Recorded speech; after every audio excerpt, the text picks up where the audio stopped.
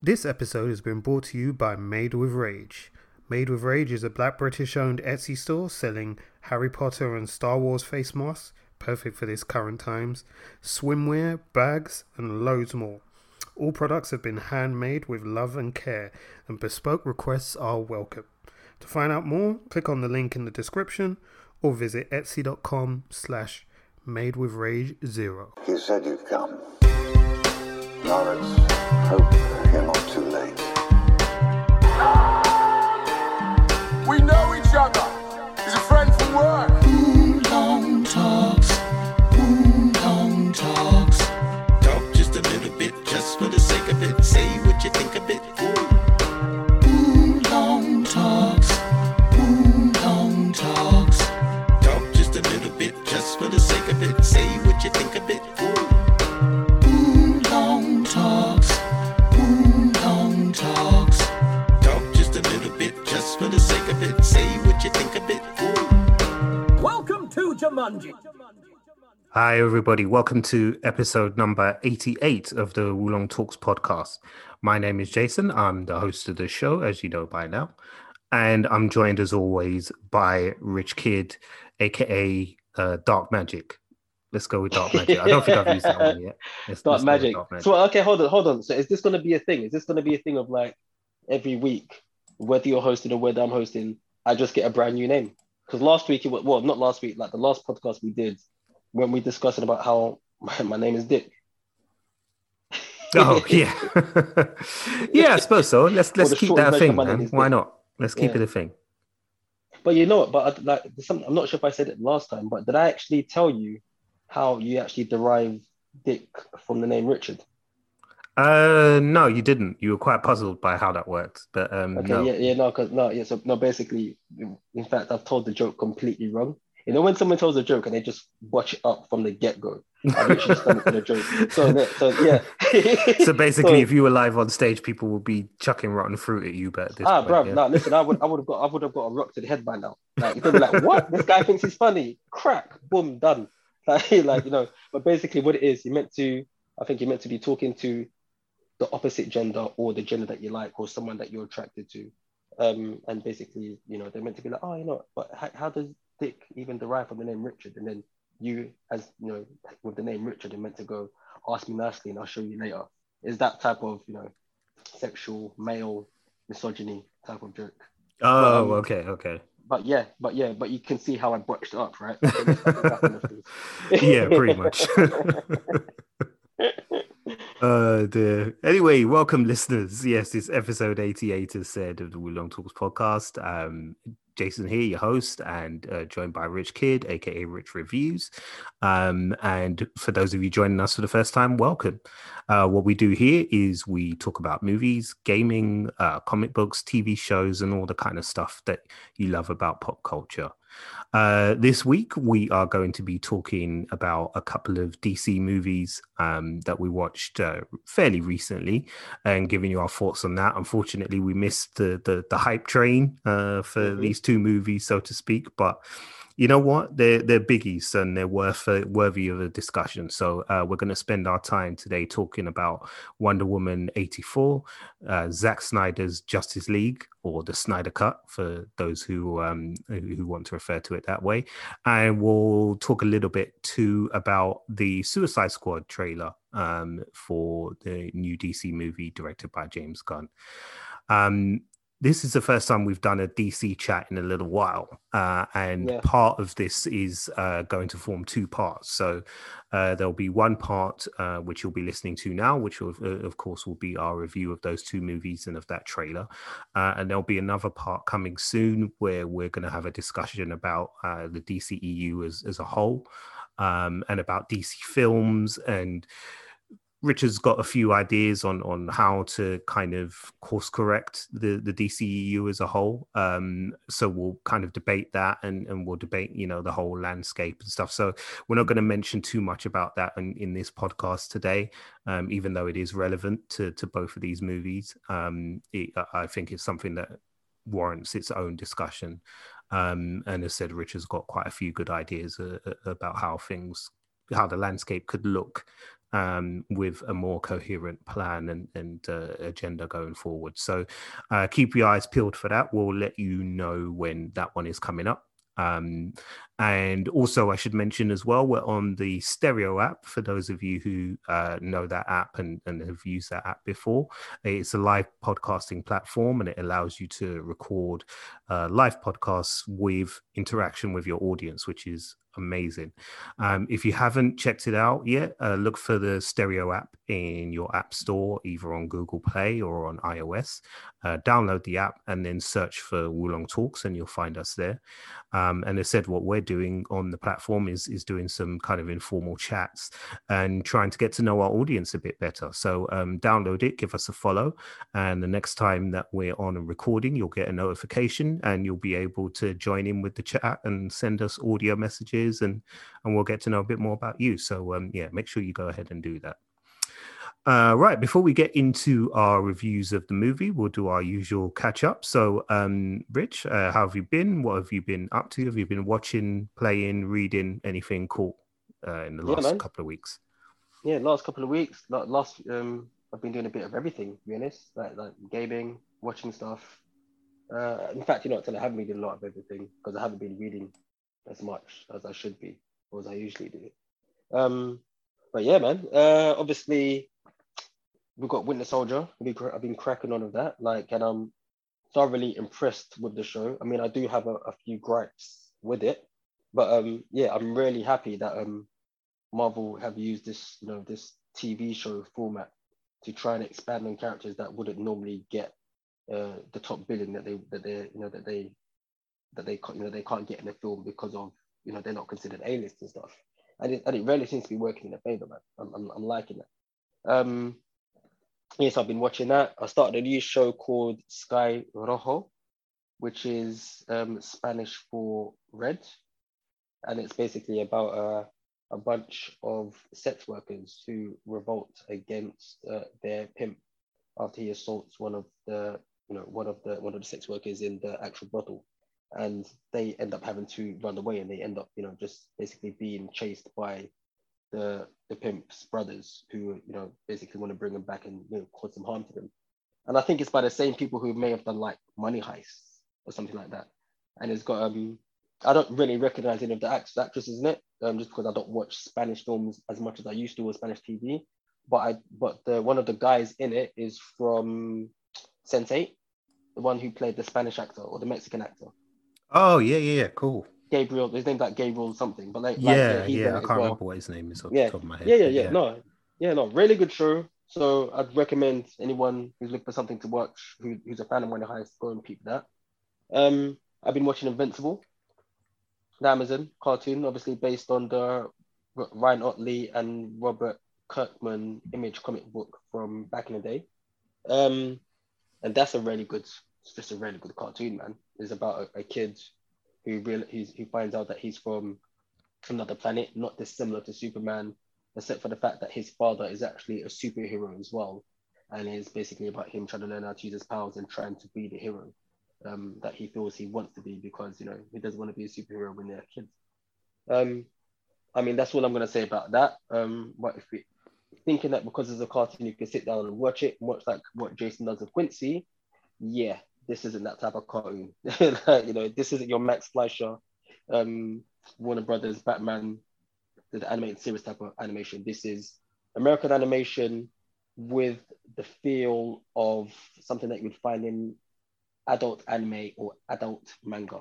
So yeah, just remember that it's a 15 or 18. And yeah, that's it, man. Gaming, I've been playing Outriders. That new game, Outriders, is right. It's not too bad. I'm just waiting for them to release Horizon Zero Dawn for free on PlayStation Now on the 19th. So yeah, that's about it for me, to be honest. Cool. Yeah, I need to catch up with Invincible. Because you bought me like an issue of it ages ago, and I read the issue and it's like, oh, this is really good. So I managed to find like a PDF copy on the internet of some of the other issues, and so I started to catch up with the backstory and stuff.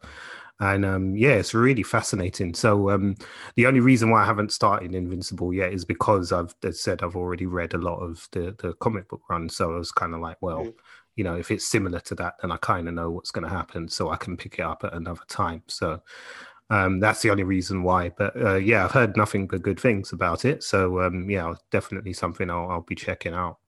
For me, not a lot. Same as you, catching up with The Falcon and the Winter Soldier. Recent episode was really good. I enjoyed it. We'll be doing a wrap-up chat with a friend of ours, Dan from Dan's Distillery. Those of you who've been listening to us for a while know him pretty well because he's been on twice now. So we'll be joined by him when the final episode releases, which I think is the 24th of April.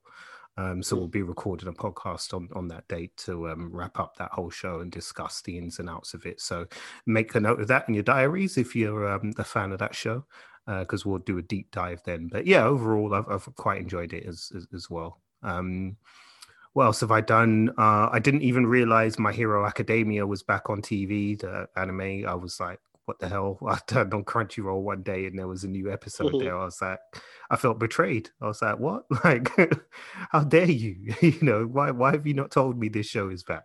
So I caught up with the latest episode of that, and then I think there's another one that's out already, so I need to check that out as well. There was new episodes of Case Closed, Detective Conan as well, that's come out. So I watched a few of those with Quincy. Although he's not as interested in it at the moment. I think he's more kind of developing his own tastes, unfortunately. So he's all about In the Night Garden. So that's his thing right now. So yeah. So yeah, he's just all about like Eagle Piggle and Oopsie Daisy and the Ninky Nonk and all of that kind of stuff. And if you're wondering why I've learned all of these names, it's because I've had to watch all of these episodes with him. But yeah, like he's bang on that. So he's not really following Detective Conan, but I've caught up with all of that. And that's been, pretty good so far. What else is there? Oh, and Judgment. Yeah, I'm finally playing Judgment again. And I've managed to go from chapter 3 to chapter 5. Woohoo! Okay, nice. Yeah, there's only another 12 or 13 chapters to go. So yeah, I'll get there eventually. But at least I'm making some progress there. And I did play a little bit of Lego Marvel Superheroes the other day as well, because I downloaded that. And yeah, it's not too bad actually, because I quite like the Star Wars Lego games. So I thought, okay, well, let me try the Marvel one, and yeah, it's not too bad. So yeah, it's pretty good. But that's been me pretty much in terms of kind of stuff I've been watching and doing and all of that. So yeah, that's that.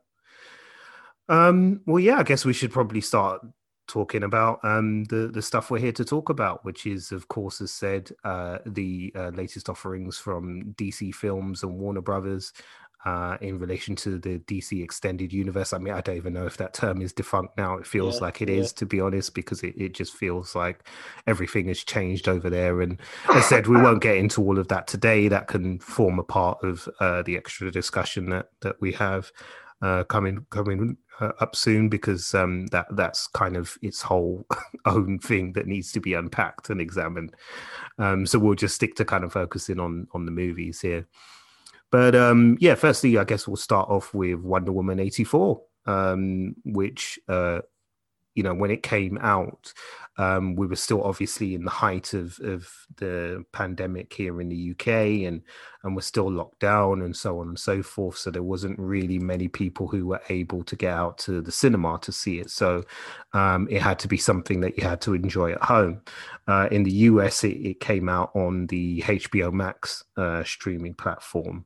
And in the UK, I think it came out over Now TV, I want to say, I think is the platform that picked it up over here in the UK, because HBO Max is still not available in the UK. I have no idea why, or why they're dragging their feet on that. But yeah, it had to be other kind of streaming platforms really that we went to watch the movie. So yeah, I don't know what they're playing out over there at Warner Brothers and why it's taking them so long to bring these things internationally. And I really don't know.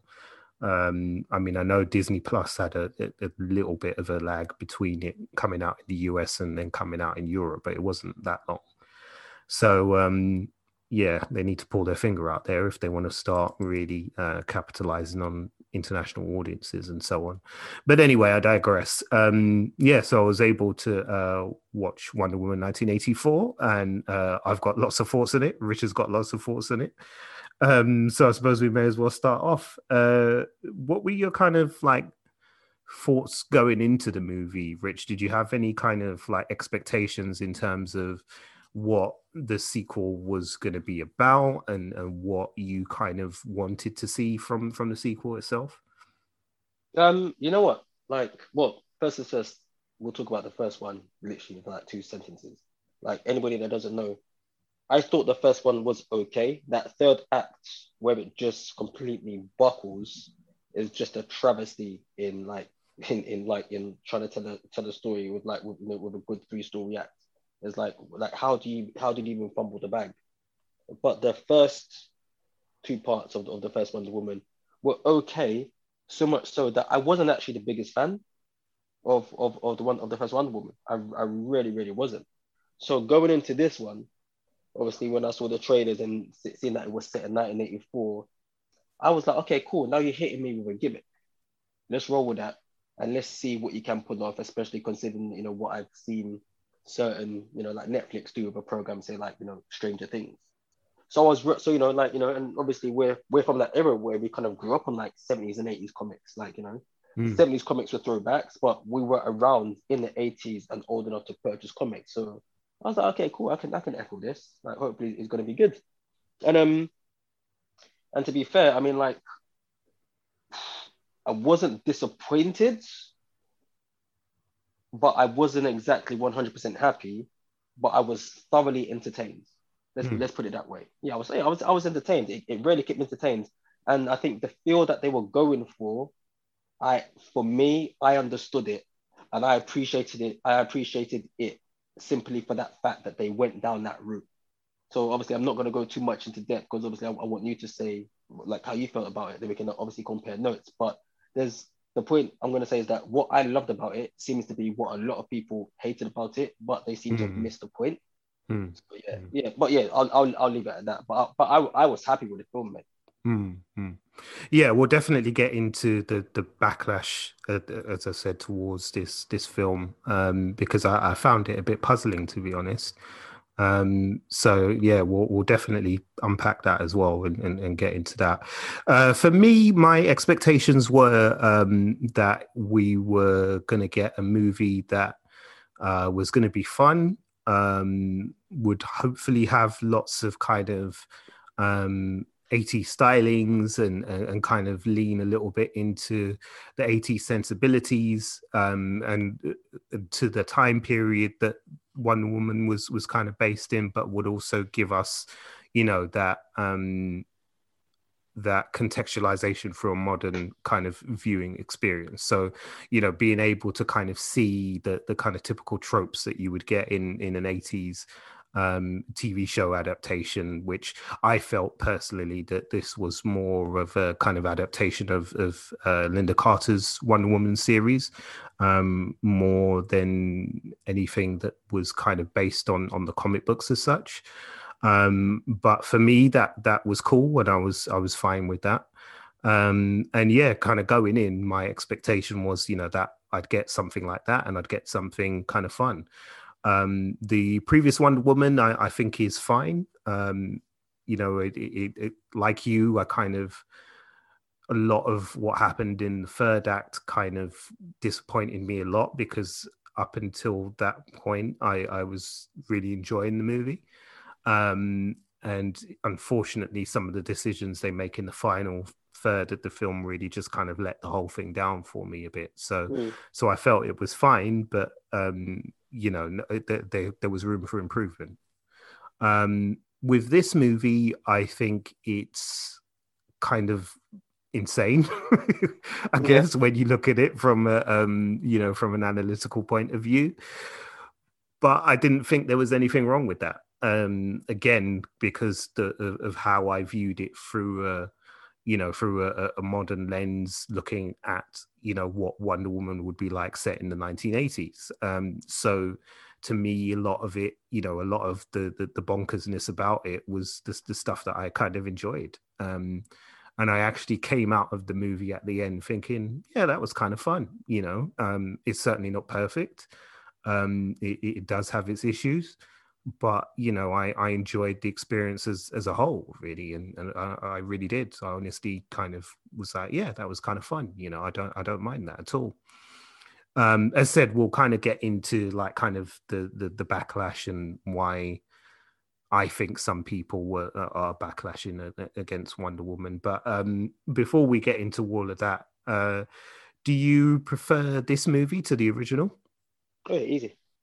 Yeah, no two ways about it. Yeah. Like I really, like I said, it's weird because like I said, I've got so many issues with this second one, but the points where I was entertained, that was it. I liked it. Like we spoke about the Wonder Woman movie on a fellow friend's podcast quite a while back, My Yamada, with Nigel and Tazzy. Sorry, I've been recovering from a cold, so sorry about that cough. But and I said there was like quite a few things that just really didn't sit with me. Like it felt like the first one couldn't make up his mind whether it wanted to be a serious comic book movie or what I'd like to say is like a real world based comic book movie or a comic book world based comic book movie. And those are two things where some companies or some films have managed to merge the two or walk that fine line between the two, so you can excuse certain things. So, for example, Batman Begins is what I call a real world comic book movie. Like everything that you see in that film has some form of science fiction based in science fact that you can believe it and won't question it. And I felt that the first Wonder Woman couldn't decide whether they wanted to be a superhero movie or because like someone has X amount of powers, but you put them in a particular time set. So now you need to kind of make everything balance out. And I don't think they managed to pull that off. But Wonder Woman 84, it just felt like I was watching, like I said, an episode of the Wonder Woman TV show with Linda Carter, which clearly knew what it was trying to go for. Like slow-mo action shots, picking up tanks, using your headband to like take out cameras, using your lasso of truth to do like, crazy, amazing things. Like it was so tongue in cheek that I was like, yeah, I can mess with this. At least I know what you want to do in it.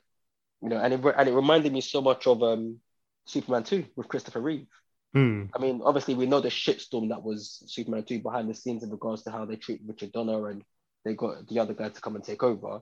But Superman 2 still has a tone that runs right, where it's just like, you know what? I like this campiness. And that's what I got from Wonder Woman 84, man. So like, it was, when it was good, it was good. And when it was bad, it was bad. But at the same time, where it did the bad things, I was like, I'm not surprised because I reckon you probably had to go into that 80s way of thinking to add this into this story. So can we start talking about certain specific points in the film? Because I'll go for it, man. Let it flow. Like let's put it this way: the whole Steve Trevor thing coming back to life. That is, if you're talking about 80s TV shows or 80s movies, it doesn't get more 80s than a partner or your soulmate who has died doing something, amazing, so much so that you'll never forget them. Nothing's more 80s than bringing them back to life with a magical rock. Or like, you know what I mean? Like, as far as I'm concerned, bringing Steve Trevor back to life was their equivalent of, what's her name, waking up in a shower in the episode of Dallas. And then she opens the shower door and Bobby Ewing is still alive. So basically the whole season it was all been a dream. And I was just like, wow, like this is so bad, it's good. So, so like I said, there are things that I question like that, but I'm just like, yeah, I can fuck with it. I'll give you a pass because I know clearly where your head is at, and it's firmly set in this, in quite a camp fictional world, even down to the action. When you look at the action in Wonder Woman 84 and compare it to the action in Wonder Woman, once again, like I said, the first one is a lot more real world based in regards to how it approaches everything. So, so like how she gets thrown about, how she, the fighting style that she uses, the type of weapons that they use. It's all very much like, very real world based. Like you've got proper explosions, you've got proper punches. Like when someone gets hit, you can see, the stages of what it takes to, to portray in a proper way. So you've got like, the cock back, the impact of action, somebody, getting thrown back, but it looks as if that's how it would look in real life. As opposed to say like with the 80s style of action, it's all of this stuff where gravity doesn't exist. It's almost like I can imagine when the Hong Kong stunt team came over to Hollywood the first time and just showed like all the actors and stunt people that worked on Westerns, where it was a known thing where it's like Hollywood and Western, they were quite rough and tumble. And the Hong Kong people just came, oh, nah, man, you're going to break your fucking bones like that. Listen, I'm going to bring you some rigs and it's going to make it look like like a motherfucker can fly. Yeah. And that's what it feels like in Wonder Woman 84, where it's like they just went, you know what? We're just going to make this magical. She's going to have these powers. She's going to be this superhero, but she's going to be like a superhero version of Mary Poppins. And I like that. And I do like that. So yeah, so it's a love-hate relationship in regards to what they've given me on screen. But I can understand why people will hate that. Would hate this movie, especially if they like the first one, because it's two completely different tones. So yeah. Yeah, I mean, as said, we'll kind of get into why there was a backlash against this film, because I do think it is worthy of discussion. To kind of discuss that, and I know you've kind of touched on it a bit there, but yeah, we definitely will get into it. But yeah, for me, I mean, again, I just like for me the positives were the directing. I felt was really good, was quite strong with certain scenes. Gal Gadot is kind of, or Gal Gadot, sorry, is, yeah, her acting is patchy in this one. It is patchy.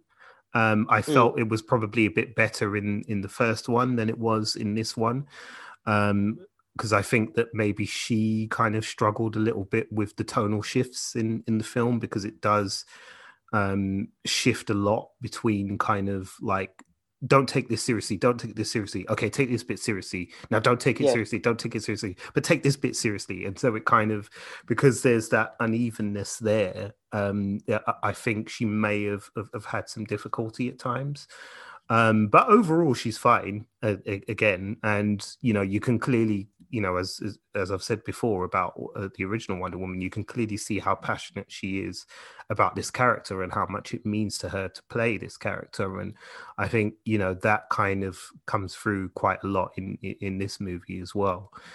In terms of the plot, I was just like, you know what, like you said, I think you summed it up perfectly. Like, this is a film about a magic rock that the grass wishes. Like, you know what I mean? Like, from when they established that from pretty early on in the piece, then you kind of just got to make your peace with it and say, okay, either this is for me or it's not for me.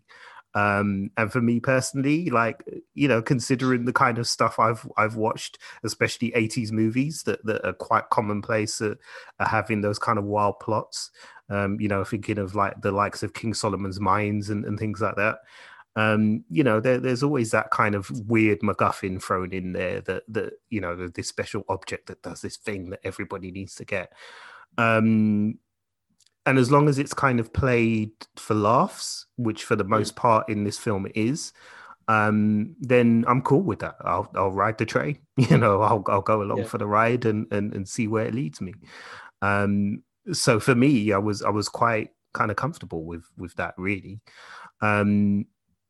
Yeah, so the whole kind of 80s feel and 80s vibe is what kind of comes through quite well. I did think there were certain points where maybe they could have dialed it up even more a little bit, because in some ways they were actually kind of restrained when it came to the time setting. They really could have leaned on the 80s era a bit more, but what they did do, they did in a fun way. I wouldn't necessarily say it was excellent cinema, but it was enjoyable to me as a viewer, and I think it should be enjoyable to most people as a viewer when you understand that wider context and where kind of where the story is pitched and where those ideas are coming from.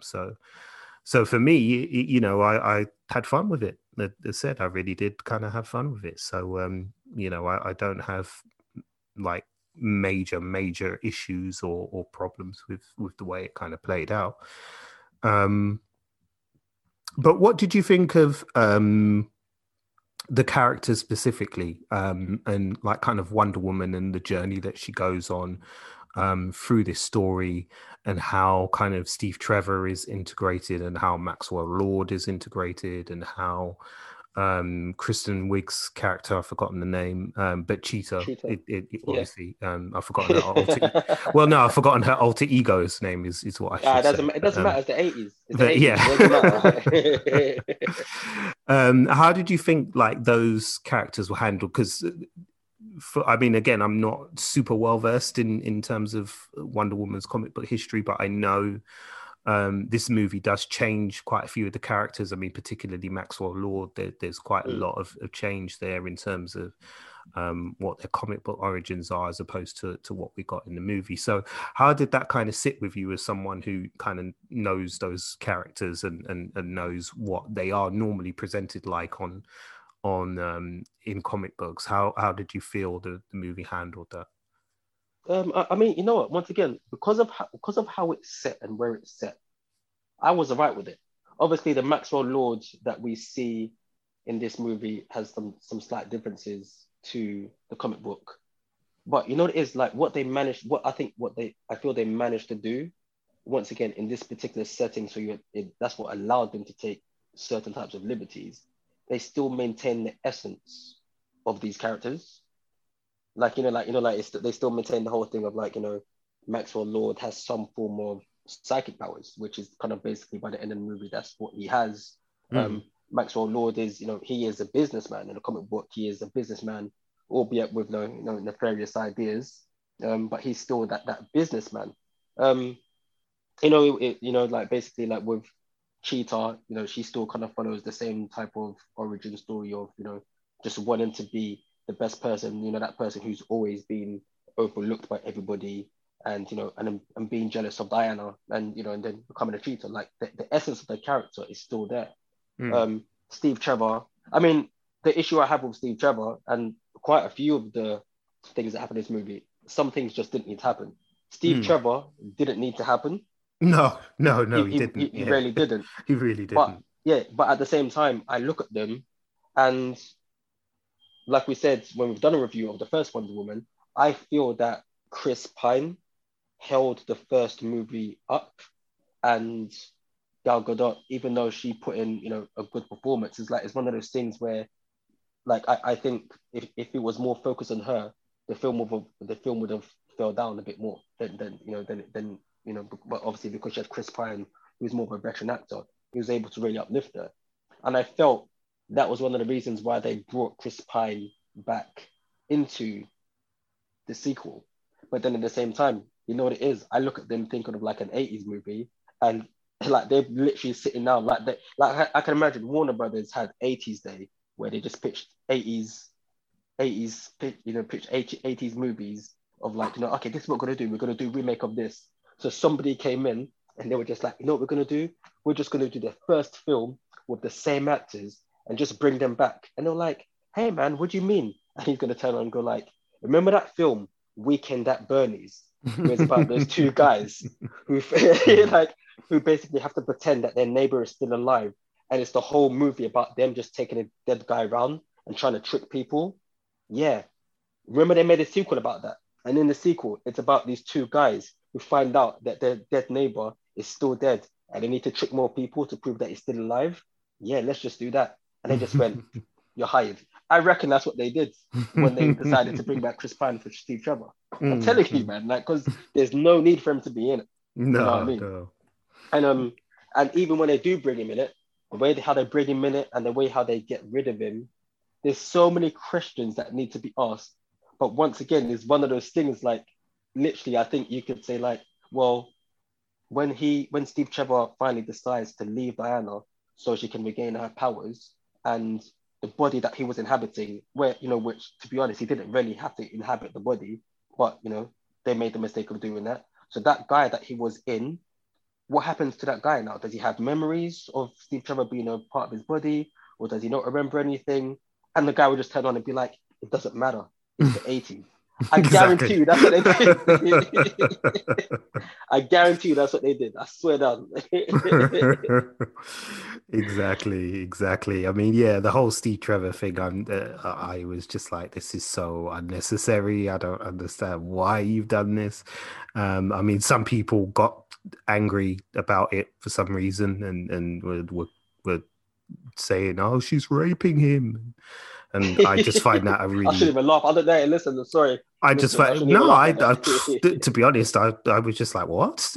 Like, this is the hill you want to die on with this movie and this character? I don't get that. Yeah, it's weird, but like, come on, like, it's flipping Wonder Woman 84, and you've just seen what's preceded like this movie for the last 30 minutes, and this is the thing you're going to have an issue with. But yeah, the whole thing's odd. Like, yeah, I don't get what happens to that dude. Like, just he just kind of like, when Steve Trevor leaves at that point in the film, it's just kind of like, okay, well, yeah, off you go now, fella. Run along, be free. You are free, be free. So yeah, that was all a bit kind of weird for me, but yeah, I said not a hill I'm prepared to die on or anything. It just was odd. But I mean, for me, I think, again, not being that well versed in all of the characters' comic book origins, I think kind of the things that the movie does kind of make sense to me, I guess. Some people I saw had an issue with Cheetah and felt that Cheetah's motivations, Kristen Wiig's character's motivations, were a little bit flimsy. And yeah, I guess they kind of are. But again, the big caveat that you've got to add is 80s, on the end of it. Yeah. So, if you understand that this is, a Wonder Woman movie set in the 1980s and around the tropes of the 1980s, then, you kind of just get on with it, really, and accept it for what it is. So for me, I was quite kind of comfortable with that. That said,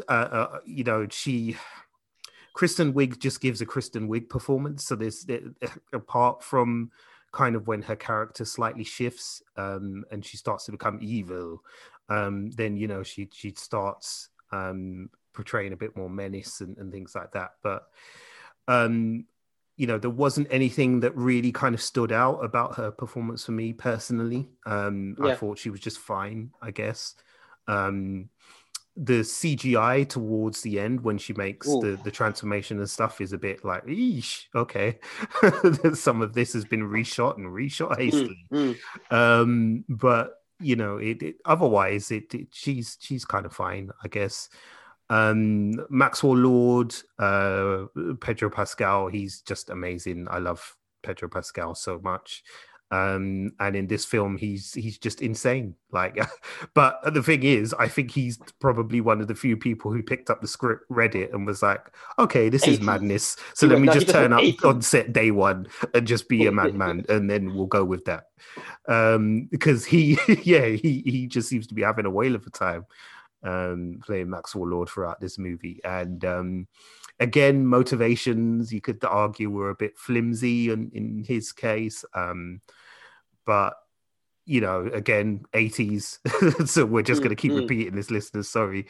But, 80s, it is what it is. That's what they did in the 80s. That's kind of the bag and the MO. And again, I'm pretty sure that, because of the time period that this film is set in, and because of the fact that they wanted to use the 80s as the setting for this story and these characters, I think you kind of have to take on board that there are some tropes. I mean, you can do it the other way. You can do it in the way Stranger Things does, in which they kind of, they kind of dip a toe into the nostalgia of the 80s, but it's a very modern kind of take and very modern sensibilities with a lot of the characters that you find in there, even though there are some occasional, 80s tropes, whereas Wonder Woman 84 has kind of gone all in on it, which, again, I just don't have an issue with, because, I'm a fan of 80s movies anyway. So, it's never going to be that much of a problem for me, really.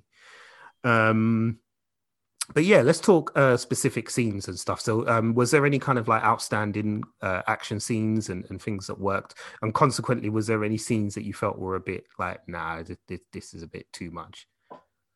Yeah, you know what like, obviously we've discussed how like, for the next episode we're gonna do like a little bit of a reboot in regards to the DC EU anyway.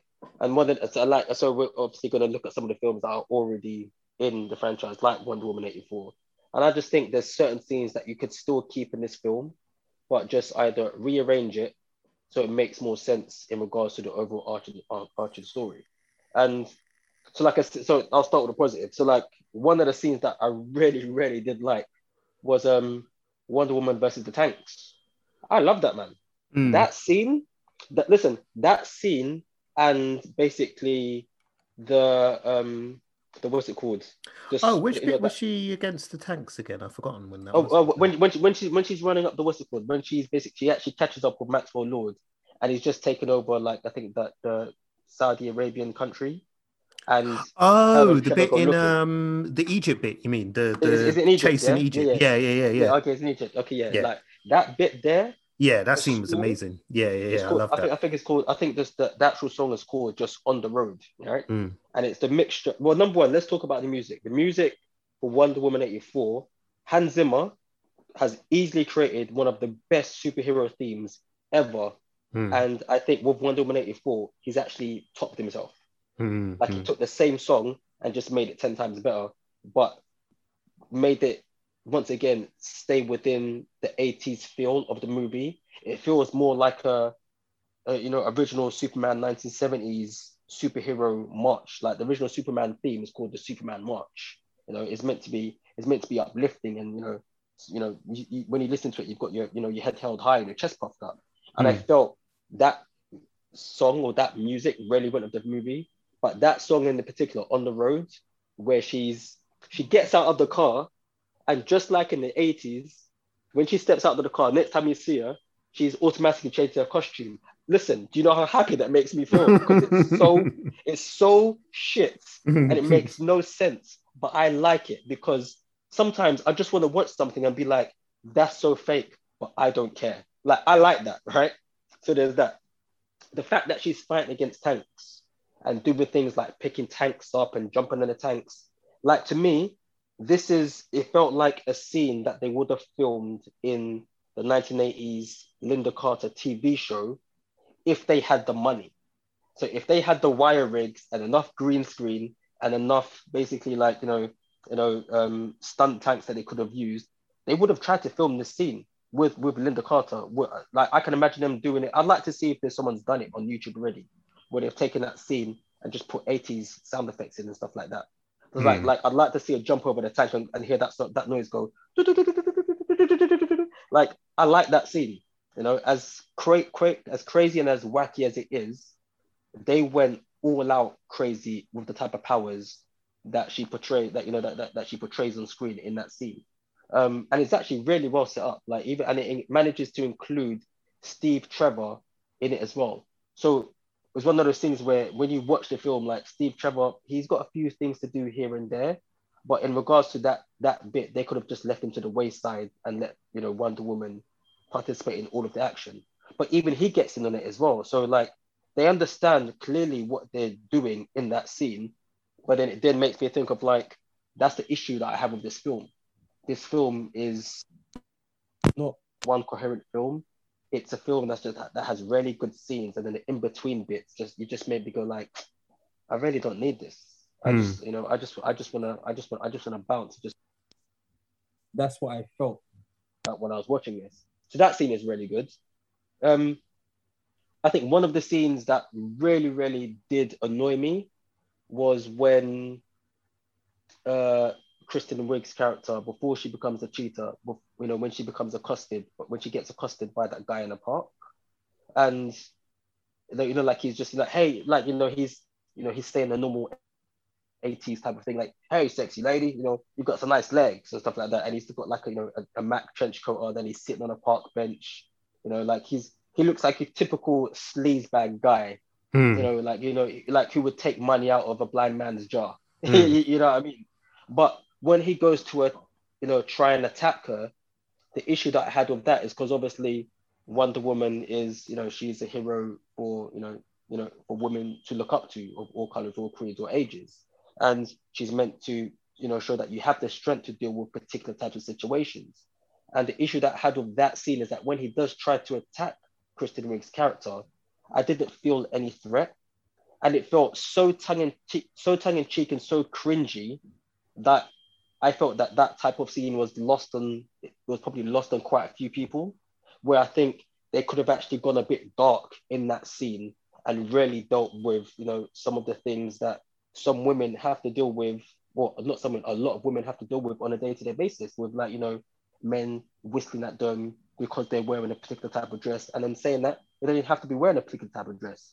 You could be wearing sweatpants and a fucking oversized hoodie, and some guys are still going to feel that they have the privilege, to try and holler at you. You know what I mean? So I felt that in that scene, it could have been played just a little bit darker, just to a little show bit what more she serious, is going. yeah. Yeah, a little bit more serious. So when she does become a cheater and she does get her comeuppance on him, you rarely feel the fire and the anger that she has when she goes to put him in his place. You know what I mean? There wasn't a scene in that reminded me of in Superman 2, like when Superman 2 loses his powers, and there's just this brief little second where he gets beat up by the bully in the cafe, and he looks down at his nose, and the first thing he says is he's like blood, he's never bled before in his whole entire life. And it's just that little bit of seriousness where you've watched this film you've watched 2 Superman films and nobody's been shot, nobody's been blown up, nobody's bled. So when, and if it has, it's done in a tongue-in-cheek way or you don't really see it. So when you do see the sight of blood, it does kind of hammer home like, oh, this isn't a joke. This hero is really, really hurt. There's that little bit of seriousness. And I felt if there was any time when we needed a bit of seriousness in that film, it would have been that scene for me. I'm going to put it out there and say that, well, you know what? I'm a guy watching that scene. I'm not going to be able to speak for women, but I'd like to know any women or any female viewers that did watch that film, how they did feel about that scene. And if they whether they agree or they don't agree, can they see from my point of view how I would see that? So, yeah. So that's, so basically what I'm going to give you one good scene that stood out to me that standardly go towards, and one bad scene. So that's going to be those 2, but I've got a few other nits and bits and bobs that I can easily pick apart in this film. Yeah, no, that's fair enough.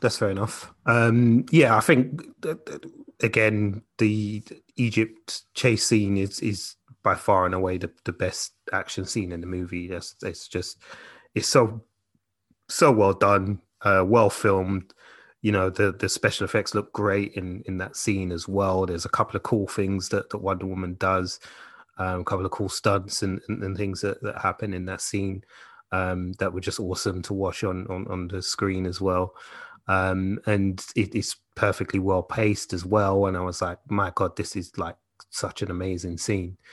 So yeah, I really enjoyed that. Pretty much any of the time she was like kicking ass and taking names, I was like, okay, I'm in. Like, I'm all right. I'm enjoying it. I like the fight scene at the White House when they first encounter Cheetah and Maxwell Lord at the White House and have that battle there with Steve Trevor. That I thought was pretty cool. I think a scene that a lot of people have an issue with, but I really liked was the scene where they get into the invisible jet. It's absolutely contrived. Yes. It's, totally tacked on fan service, whatever you want to call it. But again, it was just so kind of cheesy good rather than cheesy bad that I was just kind of like, I had a good feeling watching that scene. Even though it just makes no sense in this world. But in a way, I kind of like the fact that they just didn't bother to really kind of explain it too tough. They just were like, oh, Diana's always had this power to make things invisible. Don't worry about it. Like, we'll just kind of move. Yeah. Just keep it moving. It's fine. 80s. Keep it moving. Don't look. Exactly. 80s, So, I kind of, in a way, I kind of got a kick out of that as well. That was kind of like the scenes that I really enjoyed when the plot was kind of really picking up and when we were getting those moments. Another scene that a lot of people seem to have a problem with that I loved was her swinging through the clouds on the lasso. riding the Oh no, lightning force. listen, that scene was bad. I like Yeah, that. yeah. Like people hated like it. that. I loved Yeah, it. I like I was like, this is amazing. But yeah, people really hated that scene for some reason. Again, like, because I was just like, well, this is exactly what I would imagine you know, Linda Carter doing in the 80s TV show if they had the budget Yeah. for it. So Yeah. like, to me, you know, this it's just kind of them paying homage to that side of the Wonder Woman character, and that, you know, that part of Wonder Woman's history, and you know, and keeping the fandom happy. So, you know, I'm all for it. So yeah, I really enjoyed that, to be honest. I think for me, the scenes where it doesn't really work is where you kind of have to get down. And I think the example that you picked, while I wouldn't necessarily pick that, I understand why you picked it, because I think that's where the film falls down, is when it does need to kind of get into the nitty gritty and to get quite serious. It doesn't feel like it does, like the scene after kind of the White House fight, and then Steve Trevor's injured, and he, you know, Wonder Woman kind of carries him away, and then it's like, oh, you know, he's like, you're gonna have to let me go, Diana, and she's like, no, I don't want to let you go, and that was kind of even under the, you know, 80s disclaimer, that was a bit hammy for me, and I was a bit like, yeah, the acting here is kind of ropey, and the dialogues are really not landing. So that was what a scene that, you know, that popped into my head as like a bit like, yeah. And as said, the kind of the confrontation between Wonder Woman and Cheetah towards the end of the film as well, I felt was let down a bit visually. It just didn't look great to me, to be honest. It looked very kind of cheap, and it looked like something that had been reshot.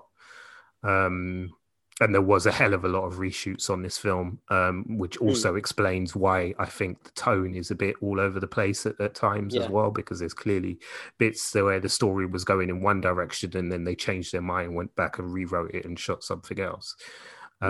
So I think, you know, that kind of plays a part into how it feels and how it flows overall as a movie.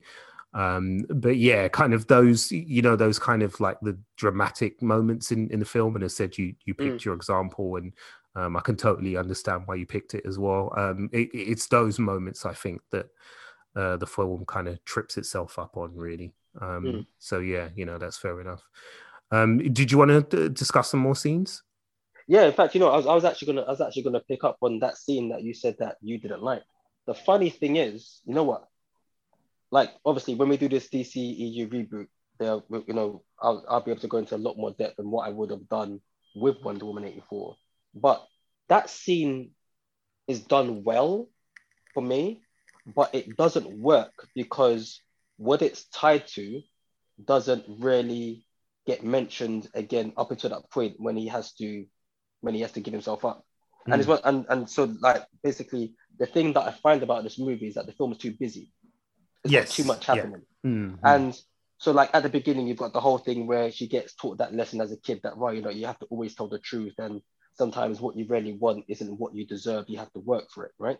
So technically, that's the cautionary tale that they're trying to tell you when, you know, Steve Trevor is going, oh, you have to let me go.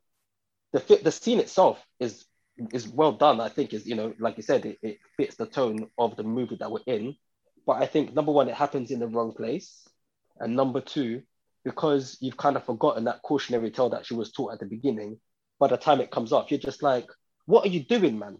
Like, just carry on with the story. Like, why are you trying to make me remember stuff that happened literally like an hour and 45 minutes ago? Like, if you haven't reminded me before then, don't try and ram it down my throat right now, because like now, like I want to move forward. And that's the issue that I have with this. Like, you've got that cautionary tale thing that she's meant to, you know, that she's meant to learn twice in her life, one as a child, one as an adult. You've now got the cheater who has been overlooked and wants to be the best that she can be, so she's noticed. You've got Maxwell Lord, who wants to be the best that he can be because he wants to be noticed. You've got Steve Trevor, who's come back to life to teach Diana the lesson of, like, you know what, just because you want something doesn't mean you should have it. And then you've also got that little subplot MacGuffin story of, like, oh, who did that armor belong to? It belonged to another Amazon, yada yada yada. I'm just like, there's like 5, 6 stories happening on here, man. What's going on? Like, it bounces all over the place, and that's the issue. It becomes so busy that you're just like, I just want a nice, simple story.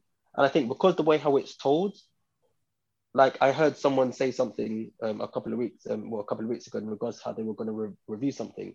Like if I was to look at Wonder Woman as an album, and I wouldn't, in no way would it be like, a good first album or a good second album or a good third album, and no way would it be a classic.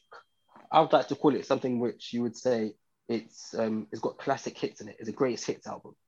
So if you've got an album that's got 10 songs in it, if you might have like 5 songs in it that are good and 5 songs in it that are rubbish, but it's worth picking up just to listen to those 5 songs. So the first track might be wicked, but the second and the third track might be rubbish. So you just might skip to the fourth. And you don't really mind it, because when you do get to the good track, you're like, you know what? I'm liking this. And I feel that's how Wonder Woman 84 plays out as a movie. It's a greatest hits. So you might watch the beginning where she's doing the whole trials as an Amazon, and you're liking it because you're just like, wow, you know what? This was like to be an Amazon. It's amazing. And that story feels like it has no full bearing on the film itself, but you can just fuck with that scene. And then the bit where, she's fighting against the tanks, and it's like, okay, it's well done, but you can tell it's just an action plot device. I can fuck with that scene. The whole thing with Steve Trevor, he comes back to life. Like, man, like, you've kind of dragged this storyline on a bit, and we've left too many answers unanswered. But you know what? I can fuck with that scene. But you'd have to jiggle it around in order to make it a good album. And that's how I feel Wonder Woman that's how it sits on me, man. So like it's almost like, what it is? It's a guilty pleasure. It's a guilty pleasure album. Yeah. Or a guilty pleasure film, so to speak. So yeah. Yeah, definitely. I think that kind of sums up how I feel about the movie, really. Wonder Woman 84. Yeah. I think it's a guilty pleasure kind of film, as you said. It's one of those things that you kind of, if you want to examine it and pull it apart, it's crap. It generally is crap. But there's enough kind of cheesy goodness to kind of get you through it. So you're just kind of like, you know what? It's crap. I know it's crap. But it makes me feel good. So fuck it. Yeah. Well, you know what? How about this? Because we've had conversations with people that really, really hated this movie. So like we said. Well, yeah, I was going to get into the backlash actually next. So yeah, go. Okay. No, go for it. Get into the backlash, because like I think there's pretty much an easy way to deal with this bullshit backlash that you had. Yeah. And I think like once we really delve into it, we'll just be able to break that down, because it's just common sense. But yeah, run with it, man. Go. Yeah. No, it was literally just to ask the question, really, as to why, because I know we've kind of talked about it briefly offline, but it was just to get a sense of what your take is on why some people had such a strong backlash to this movie, because it when it first came out, the initial batch of reviews were good. Most people were saying positive things about it, and then slowly you started to see a lot of negative reviews coming back. And there seemed to be a myriad of complaints about the movie and things that were telling people, they don't like it because of X, Y, and Z. And a lot of these reasons, to me, on the surface, either seemed like complaints about the film itself and its structure, which I can understand, because again, as said, if the history behind this particular film, that there were a lot of reshoots done and a lot of rewrites done to the script. Patty Jenkins herself has talked a little bit about kind of the amount of studio interference they've had on this film as well, and how really they've not been quite able to tell the story that they wanted to tell, which should surprise nobody if you know Warner Brothers' history with DC films at this point. But there were issues there, and then some people, as said, had picked like really specific things like Steve Trevor and he's being raped, which is just as I said, to me is just a weird hill to choose to die on. But if that's what you want to do, then hey, go have at it. Go ahead and knock yourself out. I mean, if that's the one thing that's going to turn you off of this movie. But a lot of people, it seems like, just didn't get the kind of 80s tone and what setting the movie in the 80s means in terms of how the film is going to be presented and things like that. So a lot of things seem to go over people's heads, but it was just to kind of ask you really for your kind of take on it and why you think people have missed kind of some of the things that seem so obvious to us really when we watched it. You know what it is? I think it literally just boils down to, I think people felt duped in regards to what they thought they were going to get and what they actually did get.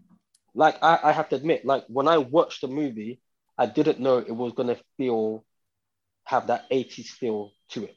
I generally didn't. Like, but because I understood what I feel it was trying to do, I gave it its pass, and I understood it. Whereas, like, I think it went over quite a lot of people's heads. So I remember having a conversation with some family members and with some friends and so like quite a few people, and I was just like, do you remember, like, my thing was, do you read Wonder Woman comic books? And they'd be like no, I don't. I was like, okay, then cool, fair enough. So like, you've just been introduced, maybe through the cartoons, through Justice League cartoons. Yeah, some people did, some people didn't. So and then people that didn't, I was like, okay, cool, so where do you know Wonder Woman from? And they might be like, okay, cool, I know her from Batman versus Superman, Dawn of Justice. And yeah, that's about it. So like, was a mishmash of what people knew or where they knew Wonder Woman from.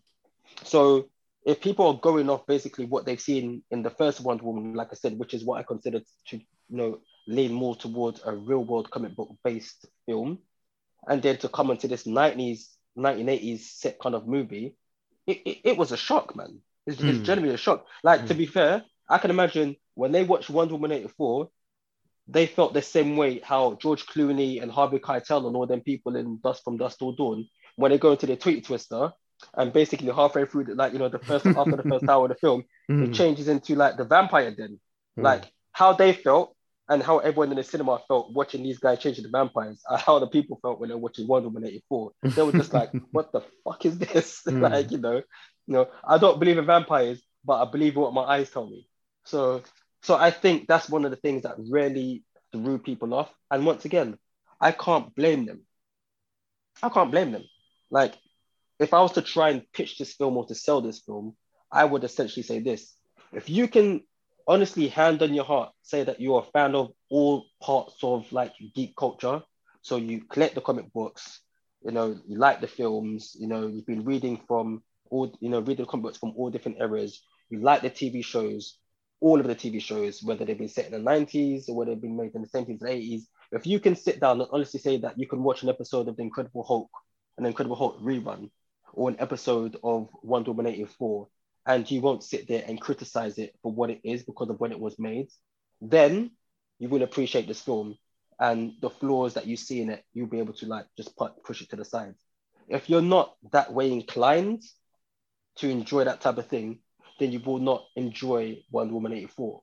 And I feel that it didn't say that on the tin. Like, you know what I mean? Especially with the good reaction, with such a good receiving that the first one got. You know what I mean?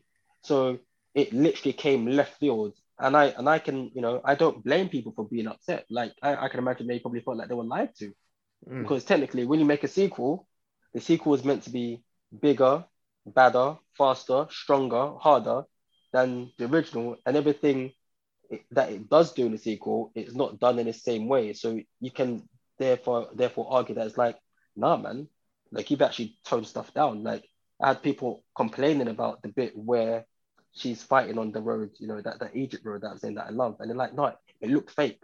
And I was like, I like the fact that it looked fake. Like, this is the type of film that, once again, if it was set in the 80s, I would expect to be able to see that thick black line around Linda Carter's body to blatantly tell me that she's running in front of a green screen. Like, I want that. So, but at the same time, like you said, you can see how that can backfire on people, But again, also like what does that mean? It looked fake. Like everything in comic book movies looks fake. Like there really is nothing that you can point to and you could go, yeah, that looks real. Like no, they don't. Like nothing does. Not really. Not if you're looking at it closely. All of it does. CGI quality can vary. But ultimately it's all fake. So like it looked fake is not really a complaint, is it? That is a kind of example of the kind of complaints I've seen as well, and that annoys me because it doesn't like the what you just described, as in people perhaps feeling they got a faulty product, or they didn't get what they were looking for from this film. I can kind of understand that to an extent because, as you said, the first movie is a very different animal in terms of the way it's presented, in terms of the plot that it follows, and Diana's journey in that movie and things like that. It feels like a quite different animal to this one, which is very 80s, very kitsch, very kind of aiming for that type of vibe for the film. So yeah, I can appreciate that. I disagree with it, but I can appreciate people who would feel that they've not got what they were going into the movie for. But people who come up with complaints like that, oh, it look fake. Like, okay, and yeah, like it is fake. Like, what's your point? I don't, what exactly is your point in there? Because I guarantee you give me an example of the film that you like, that you would compare to that, and I'll show you a scene in that film that looks fake. Because guess what? It's about a magical person, who's Wonder Woman's probably by this point 100 years old.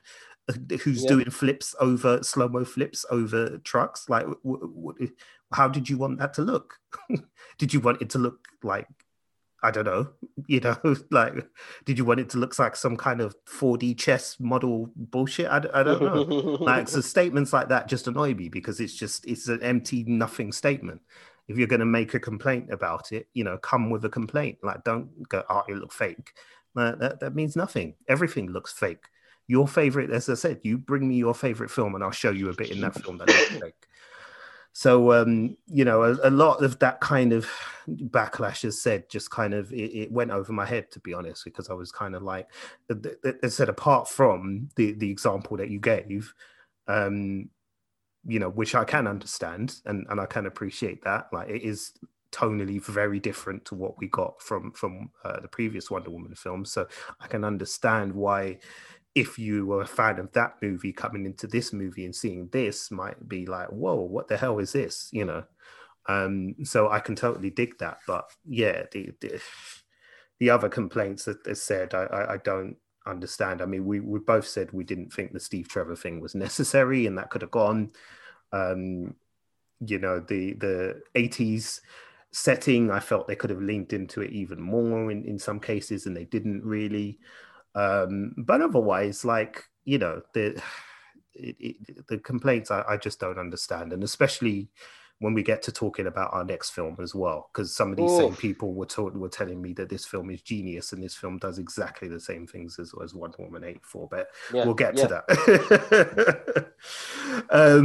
So yeah, I mean, how would you rank this out of the DC EU movies so far? Where would Wonder Woman 84 end up on the list for you, and would you give it a final score as well?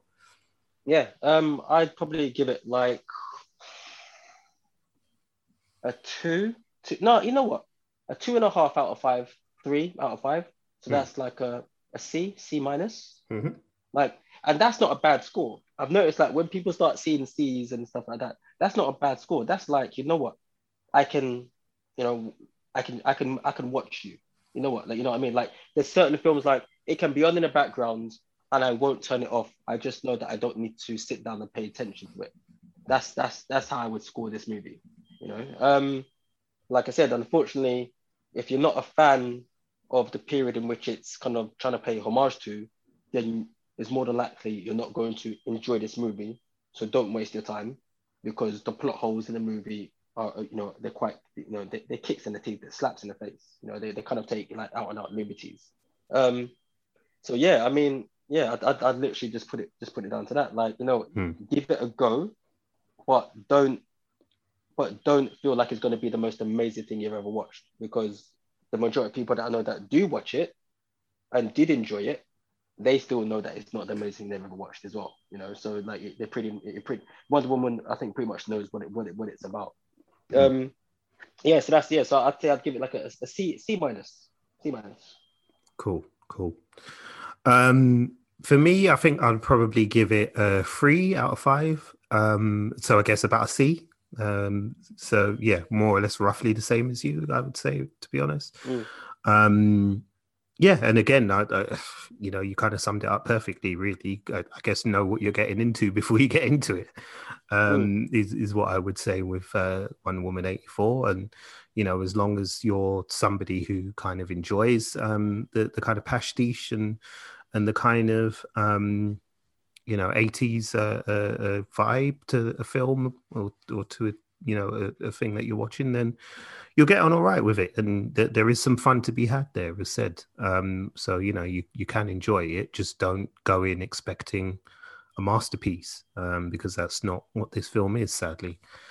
But yeah, I think we'll leave it there for the Wonder Woman chat for the time being. Oh yeah. It was just to say, where would you rank the film in the kind of where would I rank it? EU movies?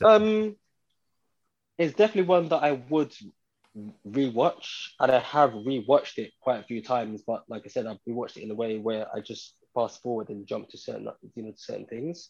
But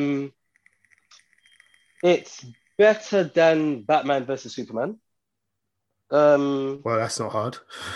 Yeah, it's better than Batman versus Superman. It's actually better than It's better than Man of Steel. Even though, like I said, there's parts of Man of Steel that I really do appreciate, but I think it gets lost. Man of Steel kind of gets lost in its own ether. And the next one that we're its own arse, you mean? Yeah, okay, I was trying to be nice. Yeah, it gets lost in its own arse, isn't it? Right. So, and we're going to talk about that with the next film from this guy. So I'd rank it quite highly, but then once again, when we've spoken about the DC EU, like there's not a lot of films, if any films in there, which are amazing. Like, Aquaman is an enjoyable film, but Aquaman isn't an amazing movie. You know what I mean? And and Shazam, in fact, tell a lie, Shazam's it's a really enjoyable movie. But once again, that's not a film I've gone back and rewatched more than once. I think it kind of gets the job done, then it just kind of just potters off, much like Aquaman.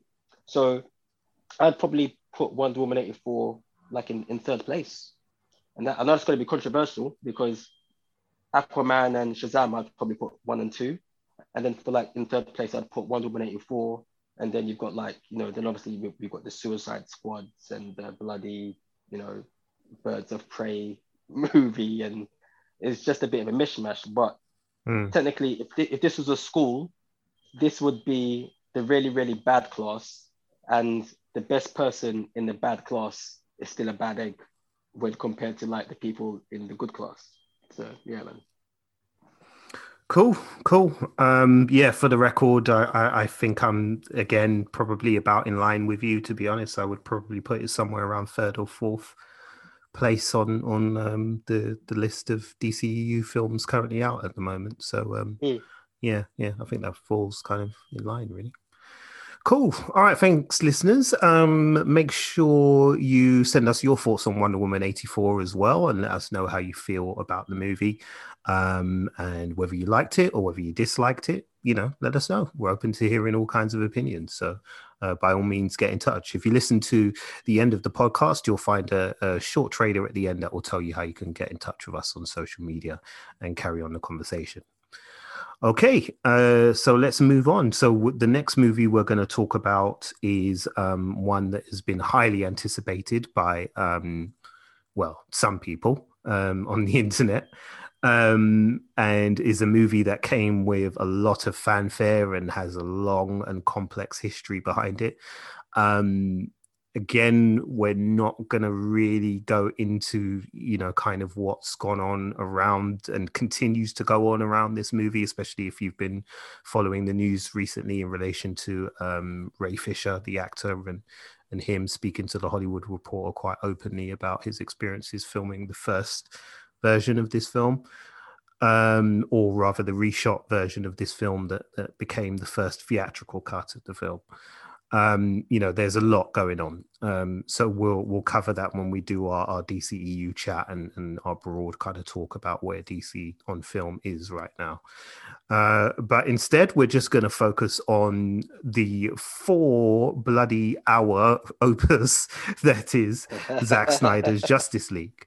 Initially, when this was announced, Rich and I kind of talked a little bit about the movie getting a re-release on HBO Max and what our thoughts are on it. And at the time, there was talk that it might come out as like a mini series, so it would be broken up into parts, and so you'd be able to kind of watch it as a mini series. But ultimately, I think the decision was made to just release it as one 4-hour cut of the movie. So this is essentially, for those that don't know, I mean, unless you're living under a rock or something, but essentially this is the unfiltered version and the true vision that Zack Snyder wanted for Justice League when he envisaged filming that movie and writing that movie and so on. So essentially what we got is his, as he says, unfiltered and pure vision for Justice League and for the characters involved in that. So yeah, Rich, what was your overall thoughts on the movie when you first watched it? And did you have any kind of expectations going into it? I mean, again, you don't have to necessarily repeat yourself because, as I said, we have kind of discussed this before. But, for the record, what were your kind of thoughts and expectations going in? You know what? I was really hoping for some. Let's put it this way. This is the first time in a long time where someone has been given the option, or not even option, like I'm trying to think of it, like what's a really good word? They've been given a second chance to make something in the original vision that they were given. So for me, not to be bad or anything, like I said, I'm a Zack Snyder fan. I'm actually a really, really big Zack Snyder fan, and even the films that I really do fault, such as Batman versus Superman and Man of Steel, I see the vision of what he's tried to do in certain places. I just don't agree with some of the decisions that he has made, right? But like I said, you had a film that was taken away from you and it was butchered by Joss Whedon, but we can get into that in regards to basically what we were given, because there's someone in particular that I blame for that. So, you've now been given another option to tell the story how you originally wanted to tell it.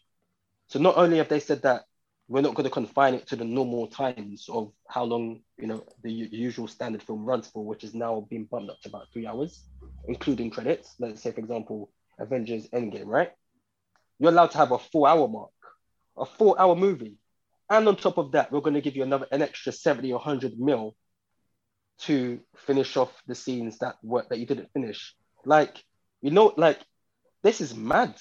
This is essentially, who's that basketball player that cheated on his girlfriend, and when he got caught and he bought us a mad ring, and like when he did a press conference, everybody would just say like the ring is just glistening. Was that LeBron James or something?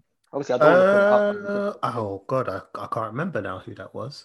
You know what I mean? But but I know I remember when the story came out. Yeah, I can't remember which player it was now. Yeah. So that's what it felt like. So it felt like the whole thing of like, listen, baby, like Zach, we treated you wrong, baby. Like come home to daddy. And, I'm going to buy you the biggest diamond ring, and I'm going to show you that I still care about you. That's what he was given, right?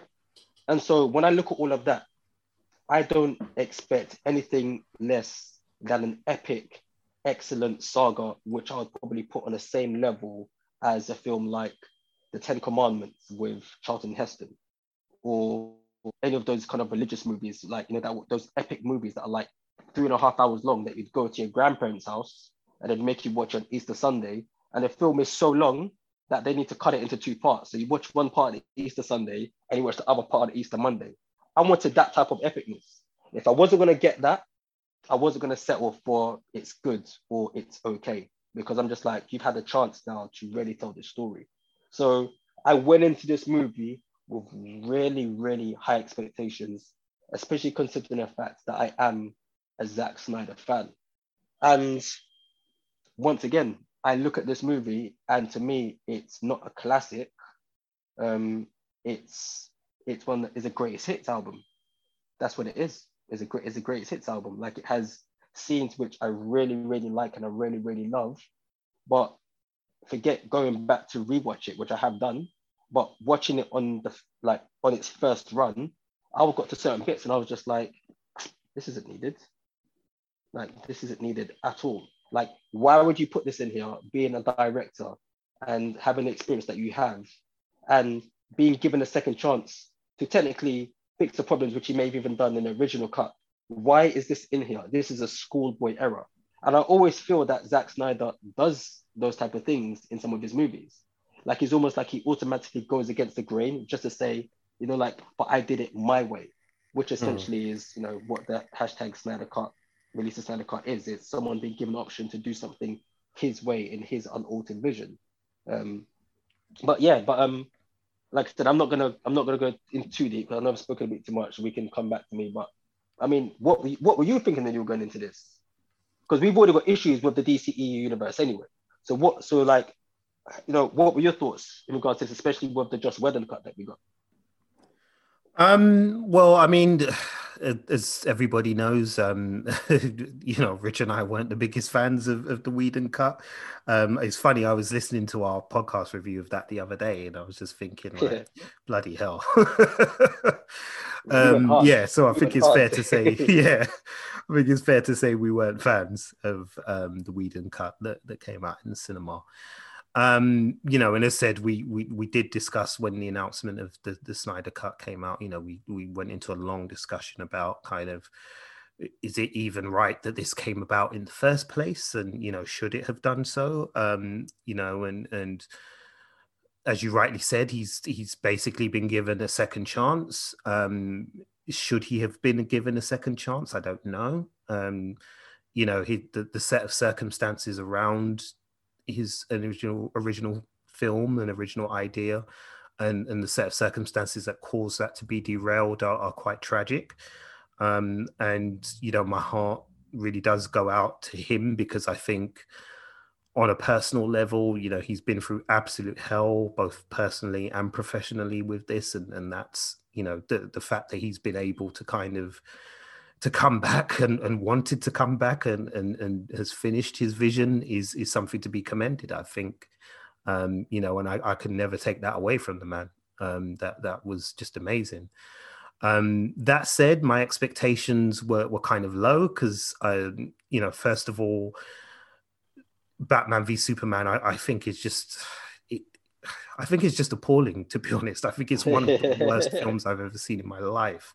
You know, I still remember me and you sitting in that cinema and us basically just laughing out loud throughout most of the film, going, what the fuck is this? Like, this is nonsense. So, you know, I'm not a big fan of his take on DC characters and how he views them and how he wants to use them. But that said, I have to admit, I was very, very curious as to what his Justice League would look like. So, you know, my expectations were certainly not high, but I was definitely curious. I definitely wanted to know, like, what would his totally unfiltered vision for the DC universe look like, and you know, what would he do with these characters, and how would he want to tell their stories? So for me, you know, it was going into it, it was expecting something that would, I guess, be grander. You know, I expected the vision to be grander. Obviously, if it's going to be 4 hours long, then you'd expect it would be 4 hours long for a reason. So I expected, you know, the vision to be grander. I expected, you know, certain parts of the film to look great. Perhaps even better than it did in 2017, because he, you know, one thing Zack Snyder does have is you know, a good eye for iconography and things like that. So I expected it to look good, and I hoped that I would get you know, a more cohesive, more coherent story. I hoped that I would get to a real feeling for the characters and for what their motivations were in this movie, and kind of something that hopefully didn't feel like, you know, a drag to watch. So those were kind of the expectations really going into it for me. Okay. Yeah. So that was kind of it. What we got, on the other hand, well, that's another story, isn't it? But firstly, I guess the first things first. I mean, do you think that this version surpasses the original movie overall? Yeah. Like, listen, like, you know, like I said, once again, like, I'm not gonna sit here and try and one movie down to make another movie look better, which I think a lot of people have been doing. Like, it almost became toxic. They have, Because yeah. like, right, you know what? Yeah, you're like Joss Whedon and blah blah blah blah blah. And I mean, let's put it this way. I mean, like, Joss Whedon right now, like, the lockdown on Corona, like, that's the least of his worries right now. Like, the first stuff he's going through, I'm just like, boy, you know what?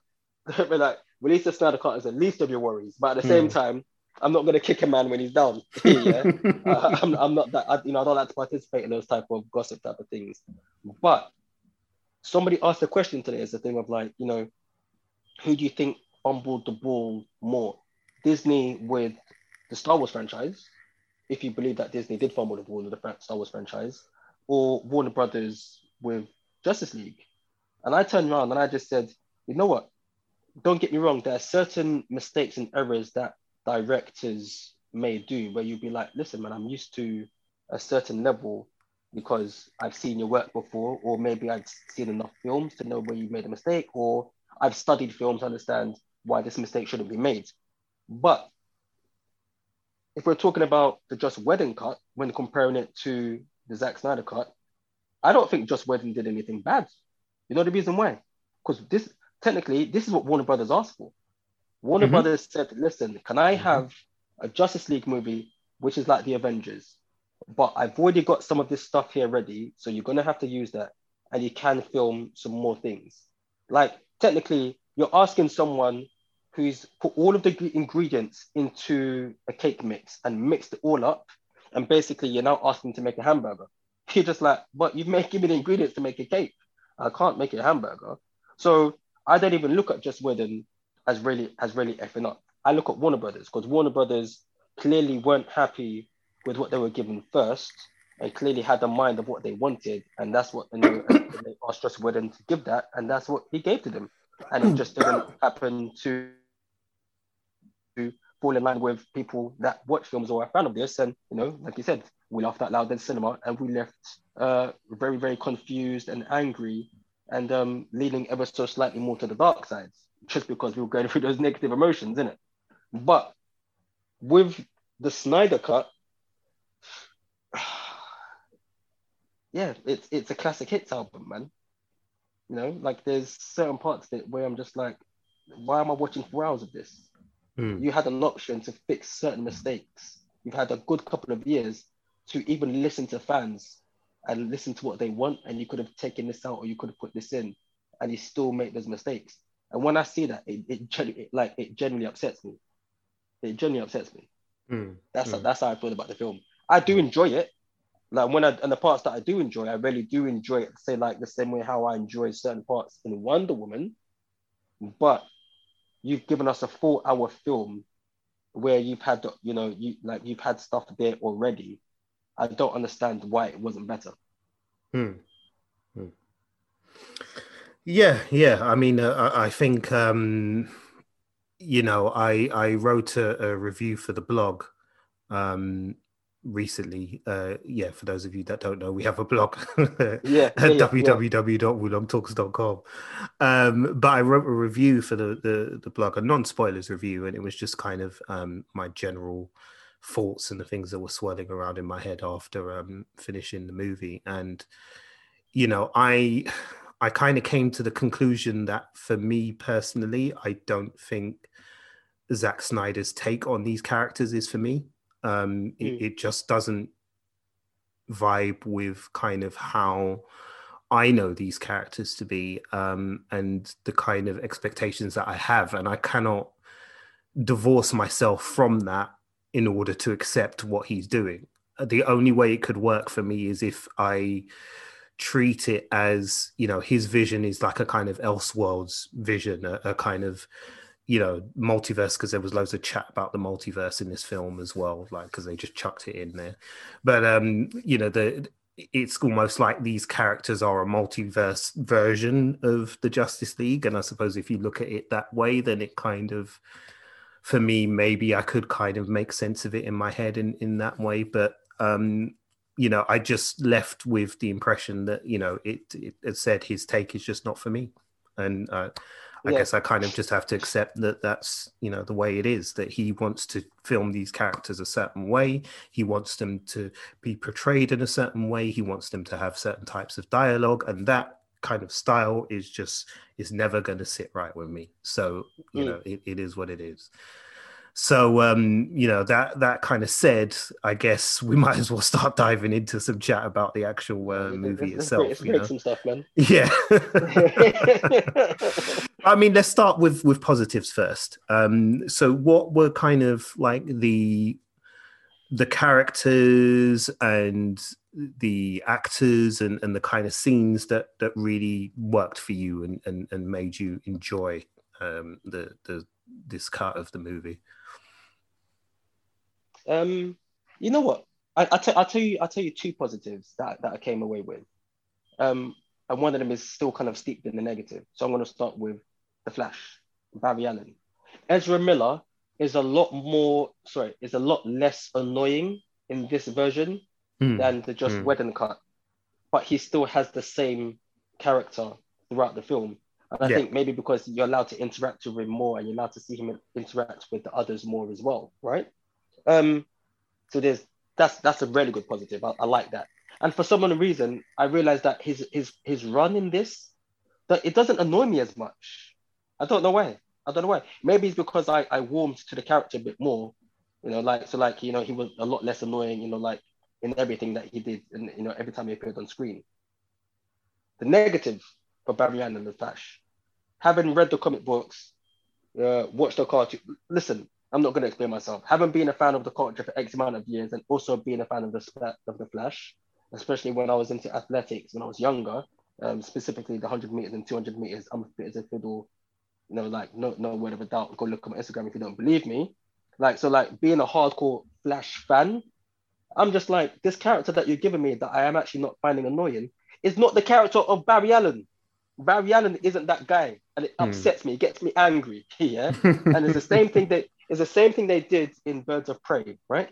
Where you've got a character called Cassandra Cain, who is not Cassandra Cain. If she's not, listen, if you're not going to take parts of the character to really try, you know, so you have that, you know, that lifeline. So if you're a fan of it from elsewhere, where you'd be like, okay, yeah, this is what this person would do. If you're not going to do that, then just call him a different name. Don't call Cassandra Cain. Call her Jane Smith. Yeah, with the Flash in Zack Snyder's Justice League and just Whedon's Justice League, like, don't call him Barry Allen. Give him a brand new name and just let him have that personality, because it doesn't work with me. Everyone else has the same type of personality. So why do you change this guy's personality? You know what? Like, call me old maybe. I don't know, but I don't like it. Yeah. The other positive was Cyborg. Like, I still don't know what happened behind the scenes. There's a lot of stuff that we've read about on Twitter, and you know, the internet in regards to Ray Fisher and, you know, the stuff that he had to go through. And now Gal Gadot has come out and said some stuff as well. But just on a level of how much of the Cyborg's character was cut out from Justice League, listen, I'm not gonna lie, I would be pissed. I would be vexed. And I don't think Ray Fisher gave like an amazing performance. Like, you know, there were some people saying, oh no, his performance was amazing. You really felt for him and X, Y, Z. And I'm just like, well, no, he was good. He was good for what he had to do. Once again, it's not like I'm going to be like, oh, like this scene with Cyborg was really, really cool. And, you know, he really nailed it out the park. And I can see why he was upset. I mean, obviously, I'm sure he feels that he did an amazing job. But me as a viewer, I was just like, you know what? He came in, you clocked in at 9 o'clock and you clocked out at 5 o'clock. And when you left, your inbox for your emails was empty. You got your job done. Yeah. So I do like the fact that Cyborg was given a lot more to do, and it really shows you how the first one was really, really chopped up. So if we're gonna, so like for those two characters, like I'll definitely use those guys in regards to kind of being the barometer of what was good and what wasn't good, because I think it just kind of showcases how Zack Snyder makes a film in regards to sometimes he can get something amazingly right, sometimes he can get something just standardly right, and you've got no qualms against it really, like it says what it does in the tin. And then sometimes he gets something right, but he always does something wrong just to mess it up for you just that little bit, like he does in Man of Steel, where it's like, you know, like you cast Henry Cavill to play Superman, and physically Henry Cavill is like Superman for me, and I grew up with Christopher Reeves, but then you put him in this film and you give him dialogue where I'm just like, that's not my Superman, why are you tricking me? Like, you know what I mean? You know, so like using the characters of Cyborg and the Flash, I think it kind of shows you how Zack Snyder's Justice League is gonna be for someone who's maybe expecting something different. So yeah, but yeah, go ahead, man. Because me, listen, I know you, like, I'm a lot more favorable to this film, and I know you've got a lot to get off your chest, so you might as well start now, bro. Well, I said I was going to start with the positives. You know, I think your greatest hits analogy that you use for Wonder Woman, if I could change that slightly, I would say, to me, Zack Snyder's Justice League felt like a crappy rap album with a couple of bangers on it. Okay. You know, when you'd Yeah. get a certain period from it, this started to happen around, I guess, as a hip hop fan, for me, this started to happen kind of around the very late 90s, early 2000s, where you get certain artists that you like who would put out an album, and you'd be skipping, and then the track will come on and be like, oh, that's a banger. Yeah, let me play this. And then the track will be over, and then the next one will start, and you'd be like, nah, skip. Oh, look, there's a bonus track featuring Eminem. Let me listen to that. Yeah, this is a banger. All right, cool. You know, and then that would be the album. And then you'd be like, wait, and I spent like $13.99 in HMV for this. That's how I kind of feel about Justice League. So, you know, the positives for me would be, again, to echo your points, Ray Fisher as Cyborg.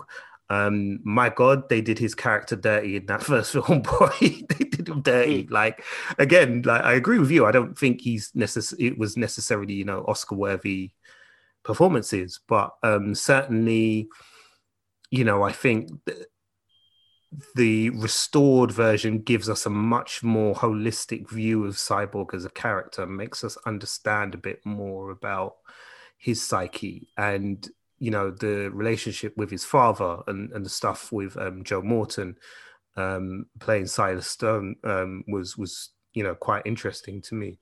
So I enjoyed kind of those elements of those scenes without being like blown away by it. But, you know, it did feel, certainly in comparison to the movie we got in 2017, it felt a lot more meaty for him. I think, you know, there were a couple of scenes that I quite was like, okay, this is kind of cool. The extended scene with Steppenwolf and the Amazons kind of worked a lot better for me, although it was kind of stupid as well, because it was like, why are you trying to bury him in the sea? Like, the guy's, you've just seen he's got a boom tube and he can go wherever he wants to go. Like, why would you think that burying the building in the sea would stop him? I don't understand that. But anyway, you know, the whole kind of chase sequence and Steppenwolf taking on the Amazons was good. That was actually better than it was in the 2017 version. And I kind of liked the 2017 version, but this one was much better. You got a real sense in this movie, I felt, and in that scene, of how and why the Amazons are so formidable on the battlefield, because of their strategic knowledge, because of their strength, because of their agility, because of their bravery, because they just don't back down, you know, even when the odds are stacked against them.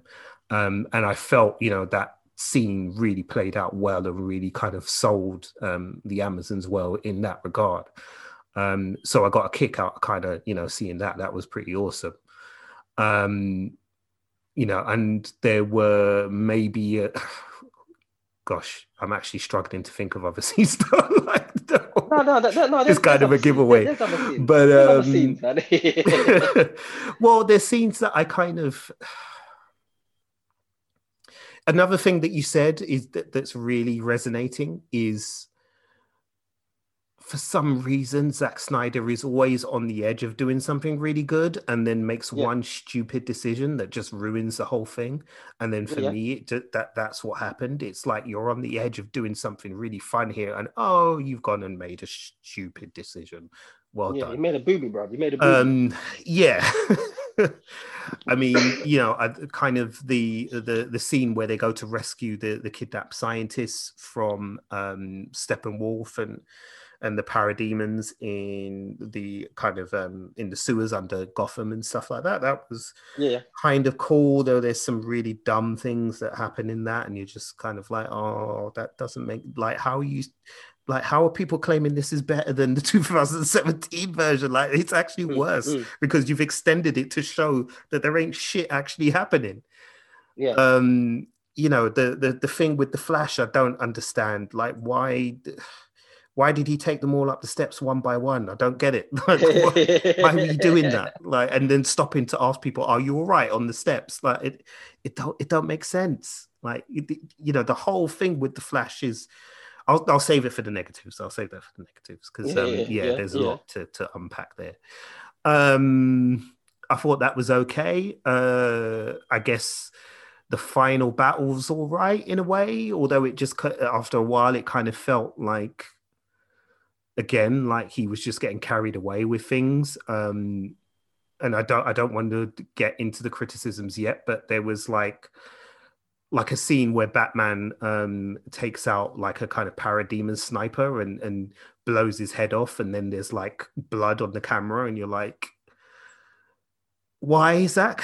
Exactly. Why would there be blood on the camera there? Like, was there somebody filming footage in this scene? Is that what you're trying to say? And that's why there's blood on the screen, or did you just do that because you thought it looked cool?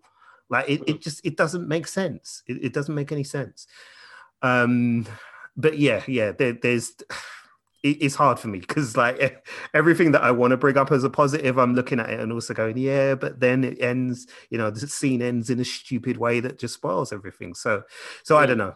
You roll with some more positives, man. Okay, cool. Okay, basically, in regards to that scene you're talking about where the blood gets shot on the screen, you know what it is, for anybody that doesn't understand why, obviously, listen, people out there, if you like the film, you like the film, and that's your opinion. But what we try and do here is that when we give you an opinion, we try to back it up with facts. So where me and Jason would watch Justice League, the reason why we would have an issue with that scene, let's say as an example in particular, is because it's the thing where nothing like that has appeared throughout the whole film. The film has been very much like, you're the audience and that's the film, and it is what it is. When you see things like blood or water or anything basically start to appear on the screen, it kind of breaks the fourth wall. And unless that's something that is done in a very, very specific way where it's meant to actually capture your attention and let you know that the fourth wall has been broken, if it just pops up like anywhere, it takes you out of the moment. So for an example like this, when you guys watch, when you watch the Jason Bourne films, one of the criticisms of the Jason Bourne film is the hand-to-hand action scenes, where it's like really steady, shaky cam and really, really gritty and everything like that. Oh, the steady cam. Yeah. What's it called? What's it called again? Steady cam. Oh, yeah, the steady cam. The reason why this works for the Jason Bourne films is because all three films are filmed like that from beginning to end. They just don't film the action scenes like that. They film the whole scene. It's like, there used to be a show on TV called Homicide: Life of the Streets, where it would, when people would be talking, sometimes it wouldn't cut. Sometimes it would show the camera literally zooming across the room to someone else and then zooming in for an extreme close up, but the camera's moving. It's to try and make you feel like you're in the moment with all these characters. And the Jason Bourne films, I filmed like that from beginning to end, not just the action scenes. Mm. What then started happening is basically when you start seeing these copycat directors who wanted to do what Jason Bourne films had brought to cinema, they would literally just film the film in a normal way. And by the time they get to the action scene, that's when they decide to start doing the Steadicam. And it's like, it almost feels like you've got two different directors filming it. And that's essentially, that's what we're trying to explain with this scene where the blood squirts on the camera. Like there's no need for it. There literally is no need for it. It's a you know, it's a cinema verite thing. I remember what the phrase is from film school now. Cinema verite. You know, and it's as you know perfectly explained, like cinema verite generally is a creative decision you make at the beginning of the process, because the point that you know the point is, or what you're trying to convey is that you want the audience to feel like they're a part of the story, like they're actually in the room with these people. You want the audience to go on this journey with them. So you start from the very beginning, from your opening shot, you establish that this is the type of world you're establishing. You know, with Homicide: Life on the Streets, as you reference, you know, they wanted to give the series the feel that it was almost like a documentary rather than a drama. And they wanted to blur the lines between that. And part of blurring the lines between that was using, you know, the Steadicam. So it looked like it was being shot by, you know, an unprofessional cameraman, a fly on the wall who just happened to be there filming the day-to-day, day in the lives of these people. To do that in the middle of a fucking action scene when you've not established that at all at any point previously just doesn't make any fucking sense. And you know, this is where I start to get a bit harsh with Zach now, because I feel like, for me, you know, I feel like he's illiterate when it comes to cinema. Like I really do. I really think he's illiterate. Like I don't think he understands the conventions of cinema. I don't think he gets kind of how you use these cinema tools and why you use them in the way that you use them. I think he just knows how to do them and just goes, okay, so I'm going to put this in here because it will look good. Like there's not really any kind of thought into why that would make sense at that particular point in that time. And when you hear him explain some of these scenes as well, like the explanations he gives are so woolly. I'm just like, that doesn't, again, it doesn't make sense, Zach. Like, I'm sorry. You know, I said to you when I finished watching the movie that for me, I feel like Zack Snyder is basically Michael Bay with a philosophy degree. You know, he's a guy who loves cool action, loves slow-mo shots, loves lots of camera tricks and effects, but also wants to remind you that, you know, he's read his Plato. So here I'm going to shove like a bit of philosophy in there for you. I'm going to shove a little bit of religious iconography in there just to remind you that I know my philosophy, you know. But otherwise, you know, when you strip it away, he's Michael Bay, and that's the truth. Sorry, we were supposed to be bloody talking about positives, and I didn't even. And again, it's right. You know what? Listen, Jay, say it with your chest, man. Say it with your chest. Like, you know, I'll be the positive one in this instance, and then, you know, like, you know, we can just you can bring up negatives. The positive, like, you know what I'll do? I'll do what I did with, like, in my analogy of like Cyborg in the flesh. So I'll bring up a positive, and then on the flip side, I'll throw a negative in there as well, and then you can cover the negatives. So like we're covering all angles, right? So. What did I enjoy? I enjoyed the scene with obviously the Amazons versus Steppenwolf. Like I said, like in the 2017 Joss Whedon version, that was one of my favorite scenes, but I still felt really sold short. And I've never been a fan of like how the Amazons have been portrayed in the first Wonder Woman movie and in Joss Whedon's Justice League. I just felt that they didn't seem to be the revered warriors that they were, you know, that they're meant to be known as in history. But I did get a sense of that in this scene, like you said, where it's more extended and it really shows you like doing battle formations. Like to me, this is what I wanted to see in the original Wonder Woman movie. I wanted to see women dressed in ancient Greek outfits doing bloody sucker punch strokes, Project Sailor Moon, fantastical jumps where it defies the laws of physics. That's what I wanted to see. So I was really happy with that scene. But then on the flip side, you go and do, give or take, the same exact scene, but it looks like you've just kind of recycled a good scene from 300, but then what you've done is that you've added Atlanteans in there, you've added like the Amazons, you've added the humans, and then just for fan service, you've added in a Green Lantern, and then you've just got this dark, the character of Darkseid just going, and you've got a voiceover telling us what's happened. That's just lazy as fuck. Like literally, it's just lazy. It's like you make us watch a scene which is meant to be so poignant that technically this could be a part, or it is a part of DC history, and you show it as a flashback with somebody giving a voiceover, and you're meant to expect us to want to fear or to understand what this Darkseid character wants to do, who in this scene isn't Darkseid. He's basically Darkseid when he's younger, before he's got the power of the Omega beings and stuff like that. But he doesn't even say a word. Why am I like? Why should I be invested in the scene? It like that. You know what it is? That scene looks like a poor man's version of Zack Snyder's 300. That's crazy. Do you see what I'm saying? That to me, that scene looks like someone who started making a film and he's gone like, yeah, man, you know what? Yes, in this scene, it's going to be like, that film 300?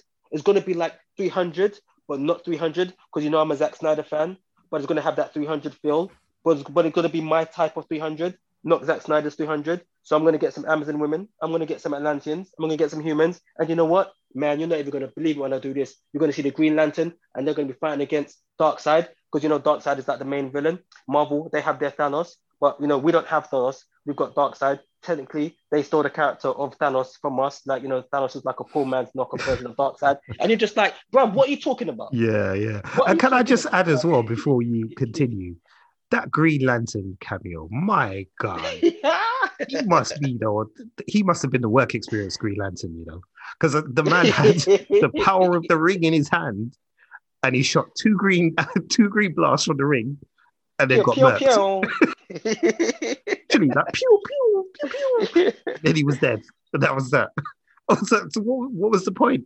What was the point in having him? Like, why even put a Green Lantern in? Like, just leave it out. Like, there's no point if that's how you're going to do them. Like, because now why are future audiences supposed to be invested in the Green Lantern Corps and the power of the Green Lantern Corps if all they see is a rando firing two blasts and then get taken out by Darkseid like that?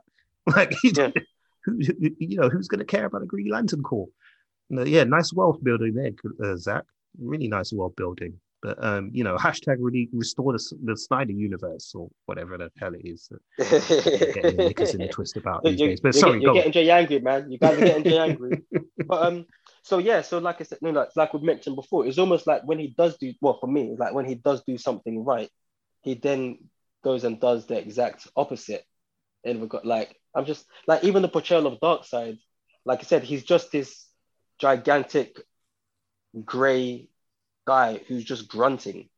Like, at least once again, I'm not trying to compare it to the Marvel films, but the reason why we'll always use the Marvel films as an example is because it's just a good show and tell of how you want to try and make people feel for your character, whether you're scared of them, whether you love to hate them, whether you can't wait for them to be on screen because you love them, whether you like them because they're funny. Like, you don't get anything of that from Darkseid when you first see him. So what's crazy is that when you watch the Joss Whedon cut, there's a crazy part of me where I can see why he made that original fight happen with Steppenwolf. Because there's been no build up or lead up to like the real big bad of this DCEU. And when you do see him, he gets his ass whooped. And like I said, literally, if you guys don't believe me, if you've got it to hand, go and watch it. He doesn't really say anything. And then when he's getting, aside from the fact that he gets battered, but when you see him getting dragged into his ship, he's just like, and then he kind of faints. I'm just, you know what it looks like? As bad as it sounds, he looks like when Conor McGregor got knocked out by Dustin Poirier. It's like, this guy's just capable of so many things, but you look at his face and just like, wow, Smokey, you got knocked the fuck out. And it's just like, it just felt like a waste of a character where You need to have this build up to him, and then when you finally do see him unleash, he's this beast. You know, in fact, he's more than a beast. He's that thing of like, you see him and you want to have to believe that the only way you can take him is for, you know, these different species of, you know, of humanoids to team up and defeat him, or to get Wonder Woman, you know, the Amazon, Aquaman, the King of the Seas, Superman, the Alien, Batman, you know, the Batman. Like, that's the only way you can defeat this guy, is to get these people, is bring these people together. You don't get that with Darkseid. So I understand in my head why Joss Whedon decided to take Darkseid out and kept it with Steppenwolf. I can see that. I mean, like, whether you agree with it or not, but I think that's quite a logical explanation as the reason why I wasn't impressed with that scene, aside from it looking like a poor man trying to do a poor man Zack Snyder scene, which is actually filmed by Zack Snyder. Go figure. Yeah, man. I mean, geez, you hit the nail on the head there. Seeing as you're talking about Darkseid as well, let's talk about Steppenwolf. I like the redesign, I guess. Don't get the character, don't really. His motivations seem flimsy as hell to me. And I just don't, again, like, I'm sorry to be that guy, but I want people listening to this who, you know, complain about comic book villains, but like this character. I want you to explain to me why you like this. Why? What is it? What is it that the script does, that the dialogue does, that the special effects team do with this character that makes this character work? Because I've tried and I've tried and I've tried, and I cannot understand, like, well, I do understand the motivations, but they're just so piss poor and flimsy. And like, you know, again, like we've said time and again on this podcast, Rich and I, that, you know, the bar for comic book movie villains has been raised. There's a certain standard you have to hit now if you want to be in the at the top of the table. You know what I mean? You know, we've come a long way as a genre, as a whole, as a storytelling vehicle. We've come a long way with our villains. So why is this Steppenwolf so good? What is it about his motivations that you identified with and you thought, yeah, you know, I can understand, like, if you look at it from a certain perspective, I can understand Steppenwolf's motivations, because I couldn't. Like, so I'd love for somebody to explain to me what it was that made them empathize with Steppenwolf and made you think, you know what, he was a good antagonist. He's somebody that really the league, you know, should be going up against. Because to me, he came across as a whiny, snivelly kind of nothing character that just all he wants to do is go home. That's about it. So I want to go. I want to get the boxes and I want to go home. Allow me to go home. And then he starts begging Desaad, please, Desaad, let me come home. And it's just like the whole thing was just ridiculous. It was just so stupid. Like, the dialogue was so bad. And I was just kind of like, again, you know, I'm sorry, but I don't want to be that guy. But my God, Thanos shits all over these characters. Shits all over them. Like, there's, how dare you even try and compare Thanos to these characters that Zack Snyder has presented in this movie in terms of Darkseid and Steppenwolf, because both of them are atrocious. They're comic book villains from the early 90s, mate. Plain and simple. But I don't know. Yeah, what did you think of Steppenwolf and kind of how they redesigned his look and his motivations and so on? Funnily enough, I actually don't mind Steppenwolf, and I prefer this Steppenwolf. I'm the complete opposite to you on this one, innit?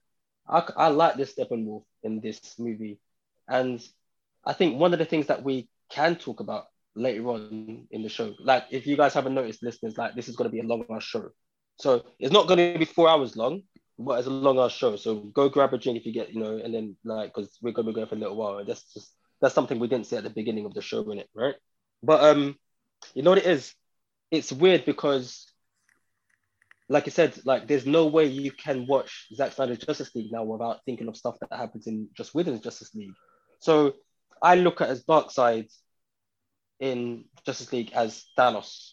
So he fails in that part. and I look at um, Steppenwolf as Loki.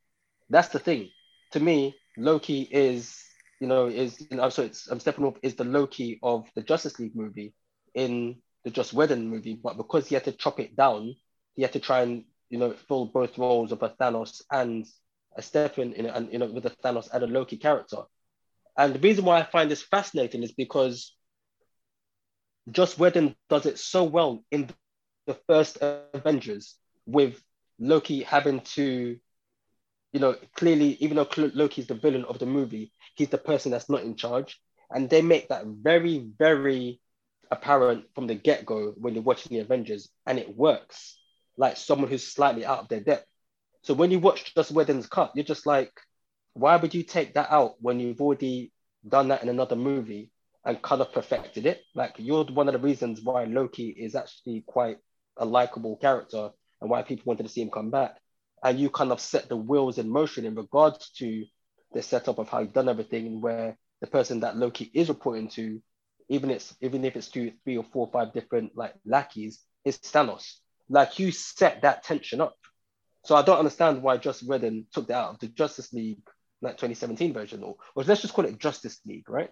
So I feel that we do get that in Zack Snyder's Justice League. I feel that you do get that more of a human feeling or emotions running through the characters, because if you have to remember, like, they're characters that are from the fourth world. You've got characters like Mr. Miracle, you've got Granny Goodness, you've got Darkseid, you've got Steppenwolf, you've got Orion.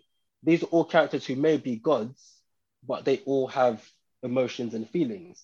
And I think that was the thing that was missing from Justice League, and is one of the things that Zack Snyder actually does, he does bring that back for Steppenwolf, and I did kind of feel it for him when he was doing, when he said, like, listen, I want to go home, I need to please my father again. Like, I feel it, I felt that. So I was happy with that. The redesign of the armor, I did like that. Like, I felt that it had a lot more of a practical use as opposed to, say, what they tried to do in Justice League. And once again, like you said, there's a lot of things that Zack Snyder does well. And I think one of them is his attention to detail. So I actually really was impressed with that. And I was really surprised at how much of a difference or how much I'm trying to put the word together. It's getting late now. But like how, the Joss Whedon costume that or uniform that he gave to Steppenwolf, how different it was to Zack Snyder. It's almost like he got rid of everything that Zack Snyder did well with the costume and said, nah, he's just gonna have a normal costume. I like the fact that it's built for war. It almost felt like a symbiote. And I think it's one of those things where it's like, you may not notice it at first. It's one of those things that you have to be paying attention to the little details, like, when they fire the arrows at Steppenwolf, and the armor basically catches the arrows and like cuts it off, almost as if it's the armor is symbiote, and its main thing is to protect the person who's wearing it. I like those details, and that's the things that I love about Zack Snyder. Is like, he'll put those little things in there. So in regards to Steppenwolf, I was actually quite happy with him. I'm not gonna lie, man. Like, I put him in the same league as, say, somebody like Cyborg, who, when you watch Justice League, you're just like, why would you, like, that actually worked? Why would you break that? That would have served you well. So yeah, that's how I feel for that. Yeah, cool, man. Fair enough. Yeah, as I said, I've made my feelings clear on that. Anyway, so let's move on, because I'm just gonna get upset about that. But yeah, it brings me on to another gripe I have, which is just the inconsistency of the Justice League characters based on kind of what we've seen going forward. Now, granted, I appreciate that this film was supposed to come obviously before Aquaman got a solo movie, before Flash got a solo movie, before Cyborg got a solo movie, and things like that. But I can't help but feel, particularly in the case of Wonder Woman, as if the character is just completely different in Justice League to what she is in her own movies. Just the inconsistency of it just bothers me. It just bothers me the whole way through. I'll give you an example. Like, the the opening scene where she's going to rescue these kids from these terrorists who are blowing up, I don't know, four city blocks of London. Yeah. Like Yeah, nobody yeah. in London calls it city blocks, mate. That's how you know Zach don't know London. Nobody in London calls it city blocks, but it are going to blow up city blocks for I don't know reasons. And then Wonder Woman, kind of bursts in to save the day. Yeah, yeah. I don't understand why in Zack Snyder's version, every single person she combats gets absolutely annihilated.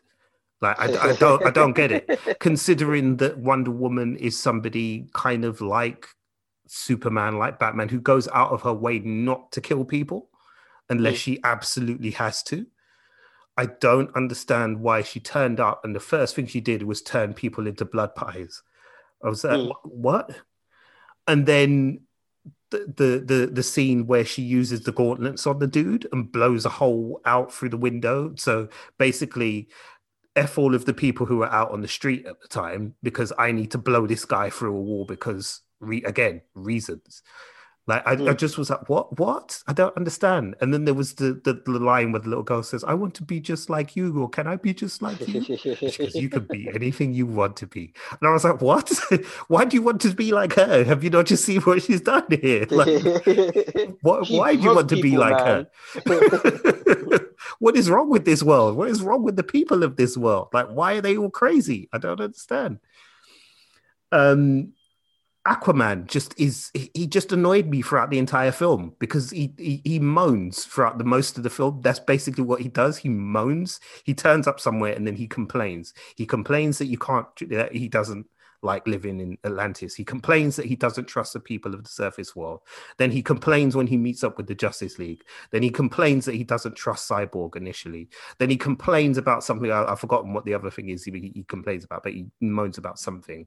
And then it gets to the battle scene and it's like, hoorah, yeah, I'm ready. Well, yeah, my man. And he's sky surfing and doing this and that. And come the end of the movie, yeah, I'm convinced. Like what? A part of the gang. Yeah, part of the family. Woo-ha! And I just was like, I don't get it. Again, where did this character shift? What happened to make him shift character like this? Like what? You're not explaining what's happened, and you've got a 4-hour runtime, 4 bloody hours, and you've not fit in to explain how he's changed. And that's one thing that I would say that I felt Joss Whedon did a little bit better with was Aquaman in the original one, because at least in the original one there's a scene where he's sitting on the lasso of truth, and you really get a true sense of how he feels about the situation, and you get the sense that okay, so he's a guy who plays his cards close to his chest, is somewhat suspicious, but he's a good egg deep down. Like he's not an asshole. It's just that this is the way that he views the situation. But in this film, it's just he just moans, and I was just like, I find you so off-putting in this film. Like I really do. Like I'm not interested in you at all. Batman is Batman, but we've already established that this Batman is a serial killer, although he's not anymore, except when it comes to parademons, and then he'll fucking annihilate them, blow their heads off with a cannon and spray blood on the fucking camera screen. But yeah, but otherwise, he's okay, I guess. Superman, it's the same problem you had with Justice League the first time around, in that really the League should have just awoken Superman and said, Superman, go deal with this, please, and just leave him to it, because you get the sense that as soon as Superman turns up, it's over, and it's like, okay, right. Yeah, well then why didn't they just do that first then? just go and wake up Superman and tell him to deal with it, innit? Because clearly he could handle this shit quite easily, because he took out Steppenwolf like Steppenwolf went none to him. So I just don't understand. But characters, what did you think of the characters? Well, I feel the same. Like, what it is, nobody wants. I never felt that anybody was garnered to the decisions that they made.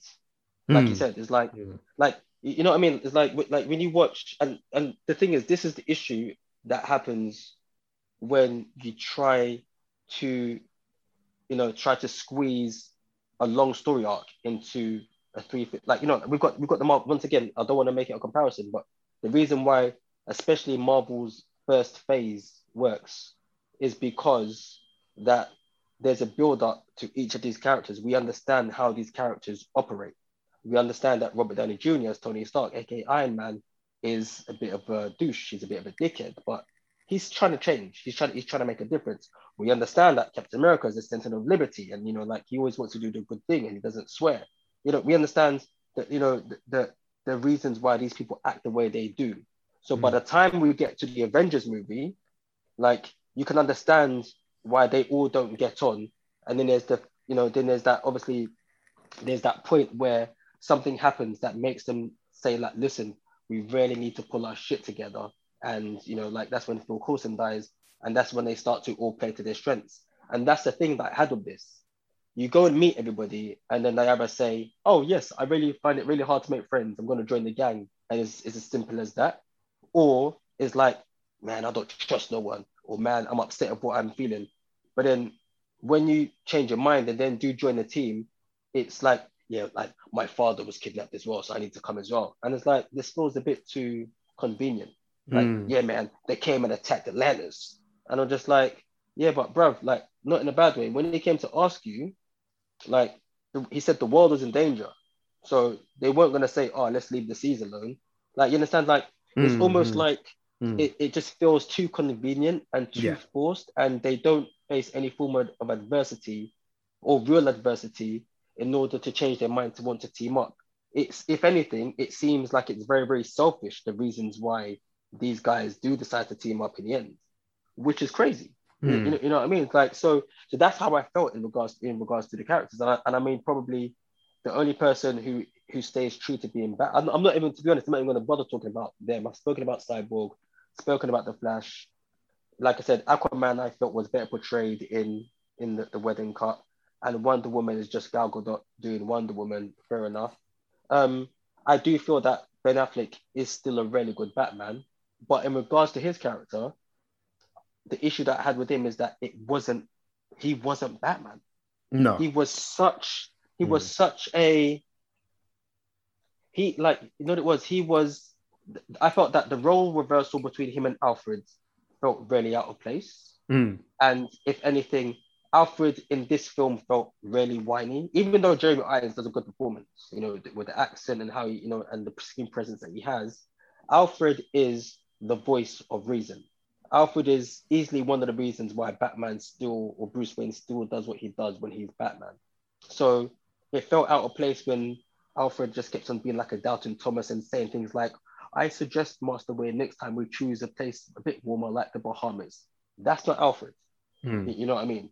Alfred is the guy who's like, Master Wayne, we can do this. We can do this. So by the time you get to the end of the film, when all of them are stepping onto the ship, and Alfred goes to Bruce Wayne like, oh, do you think we can do this? Do you think we can do this? That bit where Bruce Wayne goes, well, we have the thing, Alfred. We found it. Faith. We have faith. Aside from the fact that I'm sick and tired of Zack Snyder trying to sneak in those Christianity or no, Jesus tropes religious into the film. Nonsense, religious, like, aside from that, it's just the whole thing of like, at that point, it makes no sense. It would have made more sense if throughout the film, Bruce Wayne is trying to put the Justice League together, but he just keeps on failing. So by the time he does put it together, that's when his faith does kick in. Like, it's like, you know what I mean? It's almost like it's done backwards. It makes no sense, man. It really makes no sense. So yeah, that's how I feel in regards to how the characters are being portrayed on on screen. And so yeah, so there are a few things that I think that Joss Whedon does do well. You know what I mean? So but like I said, once again, I think. By the way, I have to say, sorry, bro, before you go, I have to say, just for the benefit of people listening, this is not giving any ringing endorsement of Joss Whedon's personality or the man that he is. We're well aware that there's several allegations about him that are not pleasant at all. So this is not, when Richard says these things, he's not saying that he agrees with what Joss Whedon has done or anything like that, or is alleged to have done. We're merely talking about the work that he did on Justice League and that alone. Sorry, go on. Oh yeah. So like, because I was even going to say to you, like, where we've already discussed, there's certain things that Joss has done right in the movie. It's just that the movie is a bad movie, right? So in regards to, let's say, like character, like there's a bit where I feel, okay, there's two scenes in particular. The bit where the Flash goes and Joss Whedon's cut, where it's like, I've never done this before. Like usually I just run around and I just push people. It makes sense. I like the fact that we've got, a character who is a bit unseasoned. He doesn't really know what he needs to do, and he's kind of learning on the job because we haven't received the origin film. It makes sense, right? And the way how that origin film is in such, development hell, maybe it would have made sense to kind of keep that in. And I like that line that Batman says to him. You know what? Just save one person. Like it seems like the Batman thing to do. Like Batman is the leader. So for example, once again, I'm going to keep on putting this disclaimer. It's not to compare it to the Marvel universe, but at the end of the Avengers, where it's the bit where it's like they decide that they all need to work together, and Iron Man, who's kind of been the driving force behind this, he's like, okay, cool, listen, we've all tried this by ourselves. I'm going to be the first person to admit that it's not working. Everybody works to their strengths. My strength is that I've pulled everybody together and I've done certain things. Captain America, he basically says, Cap, you're up. And then Captain America comes in and starts directing people and doing certain things. That's what we needed from Batman in this film. And that scene works perfectly in Joss Whedon's cut, where he's just like, where Flash is like, I don't know what to do. Save one person and then we'll work it from there. You need that person in the background just pushing things. And like I said, that's one of the reasons why the characters feel so flat. The second scene, which I felt Joss Whedon put into his cut, that I think Zack Snyder should have kept in his cut, was when Superman comes back to life and, he's finished beating up the Justice League because that's what he can do. I mean, like, he's the most powerful character in a DCEU, no cap, as the young ones say these days. But when he finally does see Batman, and in the Justice League cut, he goes, when he picks up Batman, he goes, do you bleed? I would have kept that scene in. I wouldn't have kept the scene in where Batman gets dashed to the side and he's like, oh yeah, and starts cracking, that shit jokes. Just where the tries to force it. I wouldn't have kept that in, but I would have kept that scene in where he goes, would you bleed? Because to me, that stays within the character of Superman, of what he's been through. And at some point, when you now see another thing that happens in the Zack Snyder Justice League cut, where it shows you the future of what we think is going to happen with the Nightmare future, it makes sense. Superman, as much as he's forgiven Batman, he's still only a man. He's still only a human who just happens to be a Superman. He still feels, he still loves, he still gets angry. That's the reason why he still does what he does. Like he saves people because it's the good thing to do. He loves Lois because he feels the ability to love. So for him to wake up in that feral mode and to be woken at night and try, kind of start flipping out when he starts scanning them and he sees Cyborg's armor start to flip out, and then he looks to, starts looking inside Aquaman and his heart starts to beat. He's in that feral mode. So for him to be non-verbal, and by the time he gets to Batman, that would have been a perfect time for him to be like, do you bleed? So by the time in this nightmare future where Lois Lane gets killed, it's not just that one thing that tips him over the edge. There's a few things that have tipped him over the edge in regards to why he's susceptible to Darkseid's anti-life equation for Darkseid to control him. He's been through trauma. He's lost his father. He's had to kill Zod. He's died and he's come back to life. That's traumatic for anybody. He's now lost the love of his life, Lois Lane, and now the anti-life equation works to him. It would have been nice to keep it in there to add to the flaws of the man that is the Superman. So by the time when he does break free of the anti-life equation, it makes it that little bit more stupendous. It makes it a little bit more amazing. It makes it that little bit more super. You know what I mean? So that's one thing. That's another thing that I would have kept in. I was actually going to say that in the next episode that we do, and I will still say it. But that's how I felt. It's weird. Like you look at some of the scenes in the Justice League cut, and you're just like, why would you get rid of that, Zach? Because it clearly would have worked. It clearly would have worked in your cut. I think. Well, we know why he got rid of it, Rich. He got rid of it because he wanted to put in a scene where fisher women from a fishing village pick up Aquaman's jumper and smell it because that's so cool, you know. Because everybody loves that. That's cool. So cool. Yeah, let's smell his fishy jumper as he jumps into the sea. Mm. Yeah. Oh no, you know what it is? It's because he wanted to make room for Amber Heard to do a terrible English accent throughout the film for some Oh yeah, that reason. was bad. That was bad. Yeah, that was bad. That was bad. That was as bad as Don Cheadle's British accent in the Ocean's films. And I'm a big Don Cheadle fan, but Mm. that British accent that takes liberty. Yeah, yeah, it's pretty appalling, but yeah. I don't know. Look, I think I'm done because otherwise I'm just going to keep ranting.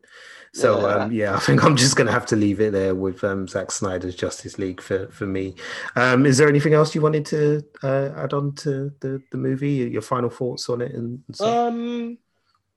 Once again, like I said, I think it's a movie which is okay. You know, this is my main thing. Like, you know, because I'm sure there's a good few things that we can talk about more. But like I said, we can kind of save that for the next episode as well. Like the thing that I found really, really fascinating is, you know, has been this rhetoric of people who believe that you can only like one or the other, Marvel or DC. And there's this narrative that people keep on saying, I like DC because it's super, super dark and, you know, and it's more adult and everything like that. And this is going to tie into my overall score about how I feel about Zack Snyder's Justice League. This whole thing of like, you know, it's darker and it's, you know, it's more bleak and it's more violent and stuff like that. By the time you get to the final battle, when they actually reach Russia and they've gone into the Batplane and Batman's in the Batmobile and everything, which is an amazing action scene, I must say. Like, I really do like that scene, and it only falls apart when Superman gets involved. But from that point onwards to the end of the movie as well, I have never seen a film look so less gritty and dark and as real as DC fans claim to be. Yes, exactly. That in that scene, because to me, and this isn't in any way talking bad about it, because I do like the scene, but that film feels that bit feels so comic book. It's unreal. It feels so comic book that at that point, if somebody showed that to me and said, "This is a cosplay fan film that someone has put together," I wouldn't be surprised.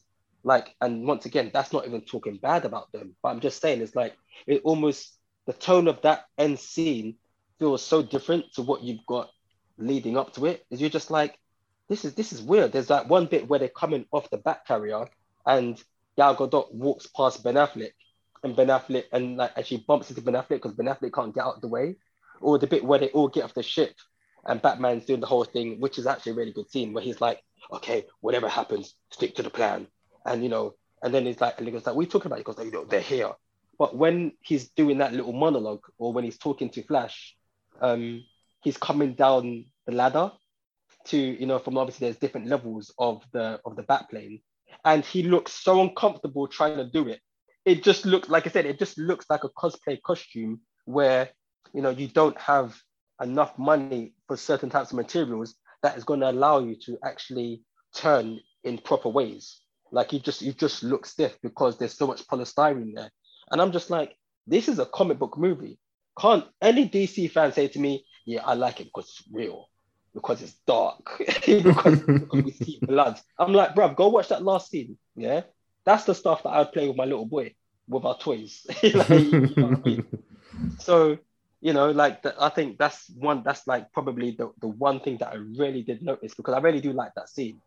But at the same time, it just made me feel just like, this is what people have been waiting for, to try and ram down other people's throats if you're that way inclined. And this is what you bring to the table. Like, wow, you should be embarrassed if you're trying to go a particular way and this is what you bring up. But, you know, like I said, that's not saying that I didn't enjoy the scene. But overall, that's how I put this Zack Snyder's Justice League. I think it feels like a really good cosplay fan movie that's been made for the fans. And and I, you know, once again, I'd call it, you know, a greatest hits album as the thing of like, there are certain scenes in it that I really do like, but there are parts of it that just really, really do fall apart, which we will touch upon again as well in the next episode. So like, seems like the Martian Manhunter turning up twice in a row, but you're meant to be surprised. I'm just like, why would you do that? You're like, you just basically destroyed one of the narratives which you tried to put in there as a surprise.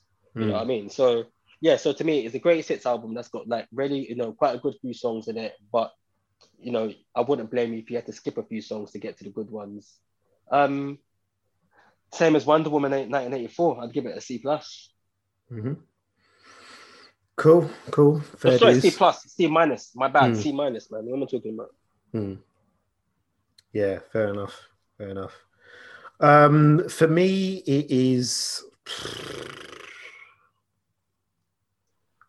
God, I don't even know. I mean, it's not as bad as Batman v Superman, that's for sure. But it's not much better than that. So, for me, it's going to have to be a D, I'm afraid. I just wasn't, I just really wasn't that engaged or impressed or entertained in either way with the film. I just wasn't. There's just far too much that doesn't work.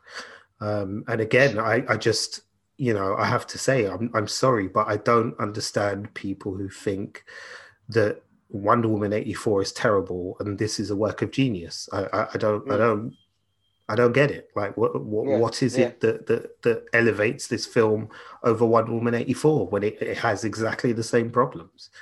I don't understand, but there you go.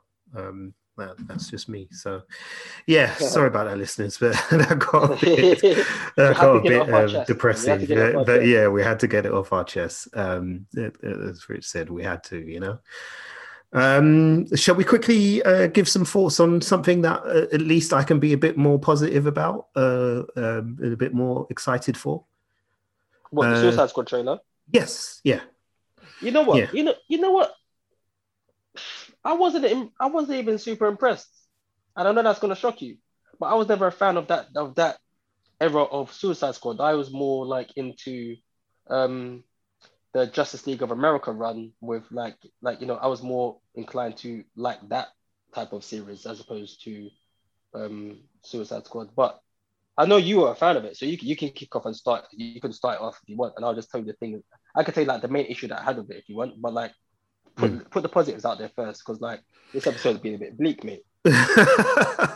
Well, it hasn't really. I mean, Wonder Woman wasn't too bad. That was quite balanced. I think it's just that Justice League in the middle.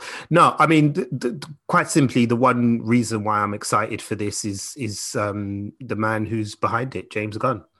He has proven himself to be, brilliant as a filmmaker, particularly when it comes to ensemble characters, and particularly when those characters are obscure and weird. He seems to excel at putting that together and making a hell of an entertaining movie out of it. Task Force X, aka Suicide Squad, is a comic book that is kind of close to my heart, although I didn't read a lot of the New 52 run. I have to admit, it was more kind of the work by John Ostrander that I was kind of into and grew up with. And this is what, from the trailer and from some of the characters that I recognized on the team, it looks like it's leaning quite heavily into that for its origins, but with a very much James Gunn spin on it. I like the trailer. I thought it was kind of, for me, especially coming out around the time of Justice League, which felt kind of unrelentingly dark. And I don't mean dark as in like tone. I mean dark as in just like everything looked grim, and he washes all of his colors out, so it all looks kind of like a grayish color. This just pops, like the trailer just popped. There's so much color in this trailer, even though the Red Band trailer is violent as fuck. But but there's so much color, and I was just like, thank God, like we're finally getting a DC movie. Or another DC movie with some color, which isn't scared of putting color on the screen.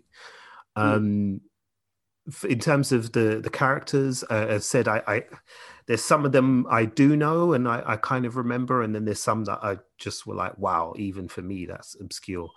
But of the ones I do know, I mean, Peacemaker looks like he's going to be the standout kind of character, really. Yeah. Played by John Cena. He's kind of like a twisted version of Captain America, I guess, is kind of how you describe him. And that gag where he Bloodsport, Idris Elba tells him to go eat a bag of dicks. And he says, if this beach was filled full of dicks, then for liberty and freedom, I would eat them all. That kind of sums up Peacemaker's character. Basically, that's the kind of person that Peacemaker is. And I think, he's going to be a standout. King Shark, I think, is going to be one that stands out as well, especially with Sylvester Stallone's voice, because like the delivery is just very good. And I think the idea is to kind of keep it simple with King Shark. That might jar with some people, though. I could see that pissing some comic book people off, because King Shark obviously is not that character in the comics. He's very verbose and is very literate and speaks very well. But in the trailer, obviously they've dumbed him down, and they seem to have dumbed him down for this movie as well. So it could go either way. But I personally found the hand gag quite funny, actually. It was funny in a kind of stupid way, like it was just like hand, So that kind of appealed to me. But I am looking forward to it, primarily, as said, because of James Gunn and his involvement in it. He hasn't really let us down yet. So if anybody can take the Suicide Squad and make it work on the big screen, it's going to be him. And I get the feeling that a lot more characters are going to die. I think, like, there's, to be quite honest, I think there might be about 3 or 4 characters who make it to the end. And I'm pretty sure everybody else is dead in this movie, again, because it's James Gunn. And I think that it's not a massive reason why Suicide Squad, the first one they didn't work, but certainly if only one character dies from the group, then it kind of makes a mockery of the threat that anybody can go at any time, which is what the concept of Task Force X is kind of supposed to be. But I think, James Gunn is definitely going to amp that up in this movie. And as said, I'll be surprised if there's about 2 or 3 characters who walk away intact. Which ones there'll be apart from Harley Quinn, I don't really know. I think Harley Quinn will probably survive. King Shark will survive. But I think everybody else is kind of up for the chopping block. Really, from the sound of things, and that's kind of exciting to me as well. So I'm looking forward to it. Oh, and they introduced Starro, which is just so bizarre. I was like, what the hell? Like, Starro's in this? That was because Starro is obscure for DC. That's an obscure character. So I don't even know where the hell like James Gunn got that and how that's going to fit into this story. I've not a clue, but I am looking forward to it. And the trailer, did kind of sell me on it. But Rich, what's your thoughts, man? I mean, I know you're not quite as sold on it. What were some of the things about the trailer that kind of put you off the movie? You know what it felt like? It just felt like he was using the same formula that I've already seen in Guardians of the Galaxy. That's what it felt like. Like, it's and I mean, don't get me wrong. If it's not broke, don't fix it. But then at the same time, I do want to see something different. So, like, to me, I just saw this and just said, like, you're still kind of using the same type of tropes. Like, I'm watching this trailer, and I'm sure that by the halfway mark of this film, half of the team is going to be dead anyway, and we're going to be left with, our version of Star-Lord, our version of Drax, and blah, blah, blah, blah, blah. But what you're allowed to do is that you're allowed to swear and you're allowed to show blood, guts, and violence. And I'm just like you haven't shown me anything different. That's the thing. And I'm not saying that's a bad thing. I'm just saying that I haven't seen anything different. And the thing that kind of cements that for me is obviously the bit where, well, not just that bit, but I mean, for example, where you've got King Shark, and he's obviously their version, as it stands right now, things could be different. He's their version of Groot, where you've got this person, like, at some point, I'm sure that if he's going to survive, you know, with his limited vocabulary and his limited, you know, intelligence that he's meant to have, he's going to do something amazing or fantastical. So already I can see that happening. Whether it happens or not is another matter, but that's what I can see happening. So once again, I'm going, well, I haven't seen anything different. Like, we've already got this. And then they've even got their own version of Rocket Raccoon and this, you know, like, but you know what I mean? Like, I keep on repeating myself. Like, maybe I feel like I'm not explaining myself properly, but show me something that's going to make me say, oh, I haven't seen this before. This could be interesting. That's what it is. This just feels like, how can we get back at, you know, if they were to think like this in a DC boardroom, they're going like, how can we get back at Marvel? You know what we should do? We should get one of their directors and basically just do what Marvel did. And what's that thing those DC fans keep on saying? Oh yeah, they like it dark and they like it gritty and they like it to feel more adult. How are we going to do that? Let's show some bloods and let's have them swear. You think that's going to work? Listen, man, there's a TV show called The Titans, and one of the standout scenes in that show, if you ask any true DC hard fan, is the bit where Robin goes, fuck Batman. Okay, cool, I believe you. Let's go ahead of it. That's how I think these people think. Like, you know, like, that's what I feel. That's what I got from the trailer. Like, it doesn't make me excited, mate. So, you know, I think I might be in the 1% people that think that, because I haven't heard anybody say they don't like it. But, you know, that's what we do on this show. We say it with our chest, man. So, yeah.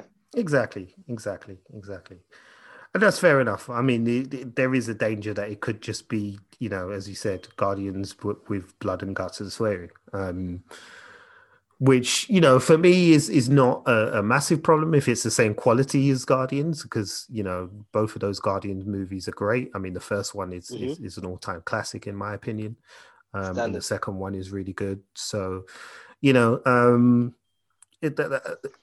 I guess if I'm again putting my positive hat on, then you know, that's not necessarily a bad thing. But I guess we'll have to see how it plays out, isn't it? I mean, the movie's out this summer, so we'll get to see it this summer. And of course, listeners, we will give you our thoughts on the movie once we've seen it and do a full breakdown and everything else. But let us know what you thought of the Suicide Squad trailer as well, and if you're excited, or if you're not, you're feeling like Richard that this might just be a regurgitation of Guardians of the Galaxy, then let us know, man. We're keen to hear you.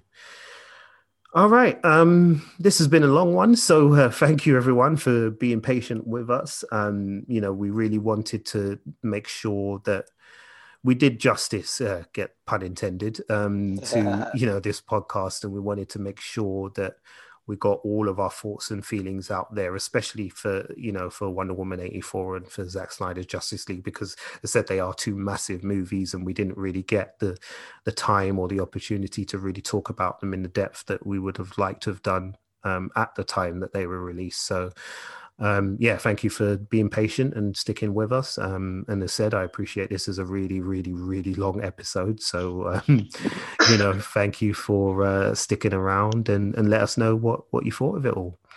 Rich, before we go, let's do a little bit of housekeeping. First off, I want to say a big thank you to Rob Wade for his continuing support in getting our podcast out there. Rob is from the Emotionally 14 podcast network. What they do there is they have loads of podcasts up covering very similar topics to us, in fact. So if you're interested in anything nerdy, be that Star Wars or gaming or tabletop gaming, anything like that you're interested in, then hop over to emotionally14.com and check that out, and you'll be able to see some really cool content there. So give them a visit. Gotta say a quick happy birthday as well to Dan from Dan's Distillery. He said he will be joining us again soon to talk The Falcon and the Winter Soldier on Disney Plus, because that show's been kicking off, and there's loads to talk about. So he'll join us for the final episode of that show, and we'll break it down and get into everything. But happy birthday to you, Dan. Yeah, happy birthday, bro. Yeah, man. Big up. And lastly, Rich, you want to talk about Danger Room Analysis and what's happening with that? So Danger Room Analysis, that's still going on. That's something that me and another one of our guests actually do, Alvin.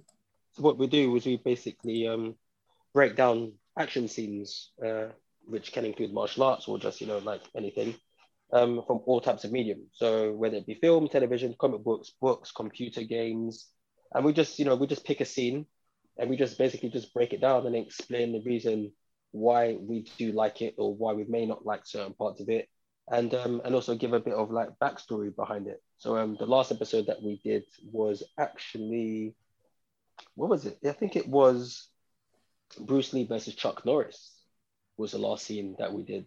And and it was, it was just basically from Way of the Dragon, yeah, from Way of the Dragon, yeah. So it was just a breakdown of why it worked, from from the choreography to the camera angles that were used, especially considering that those type of camera angles weren't used in that type of genre, even down to the martial arts and the difference of the portrayal of martial arts in that, because that's the start of mixed martial arts, what you see on that screen there and then. But yeah, essentially that's what we do. You can find us on Instagram underneath Danger Room Analysis, and we basically record a show every Thursday at 7:00. And the show this week is going to be on the scene from Jason and the Argonauts, which is basically going to be Jason versus the Skeletons. If you don't know what I'm talking about, go and Google that now, watch it, and then come and link us on a Thursday and watch that. And if you do forget, what I'm going to do is that we're going to post it on our social just to remind you, because I'm very, very thoughtful like that. So yeah. Cool. Yeah, wicked. Thank you, man. So yeah, as said, folks, make sure you check out Danger Room Analysis on Instagram if you have an account. Just hop over to Instagram and check that out. In fact, if you remind me, Rich, I'll make sure that I link that up in the podcast notes before it goes out. So I'll send a link out with to the Danger Room Analysis page so people can start following that as well. Cool. All right. Yeah, this is us. We're done. I think we will have to revisit DC another day, and we will do so very soon. So I said, stay tuned, because we will have a wider discussion about what's happening with DC on film and where we think the DCEU should go, and how they can kind of course correct a little bit and make things a bit better, because that's who we are, and we like to have those kinds of conversations. So yeah, we'll be doing that very soon. So stay tuned if you're interested in that, and we will let you know when that is coming. But otherwise, thanks a lot for joining us. Hope you all are staying well and keeping safe and getting your vaccines if you have got your vaccine well done. If you're in the queue, then yeah, sit tight and get your vaccine, mate, so we can all get back to being the bloody knobs that we usually are in this country. Yeah. Yeah. But yeah, that'll be good night for me. Rich, say good night. Good night. And we will catch you again next week. Take care, everybody. Stay safe. Peace out. Peace. Thanks for listening to us. If you're down with Wulong Talks, show some love by following us on Twitter, Facebook, and Instagram at Wulong Talks.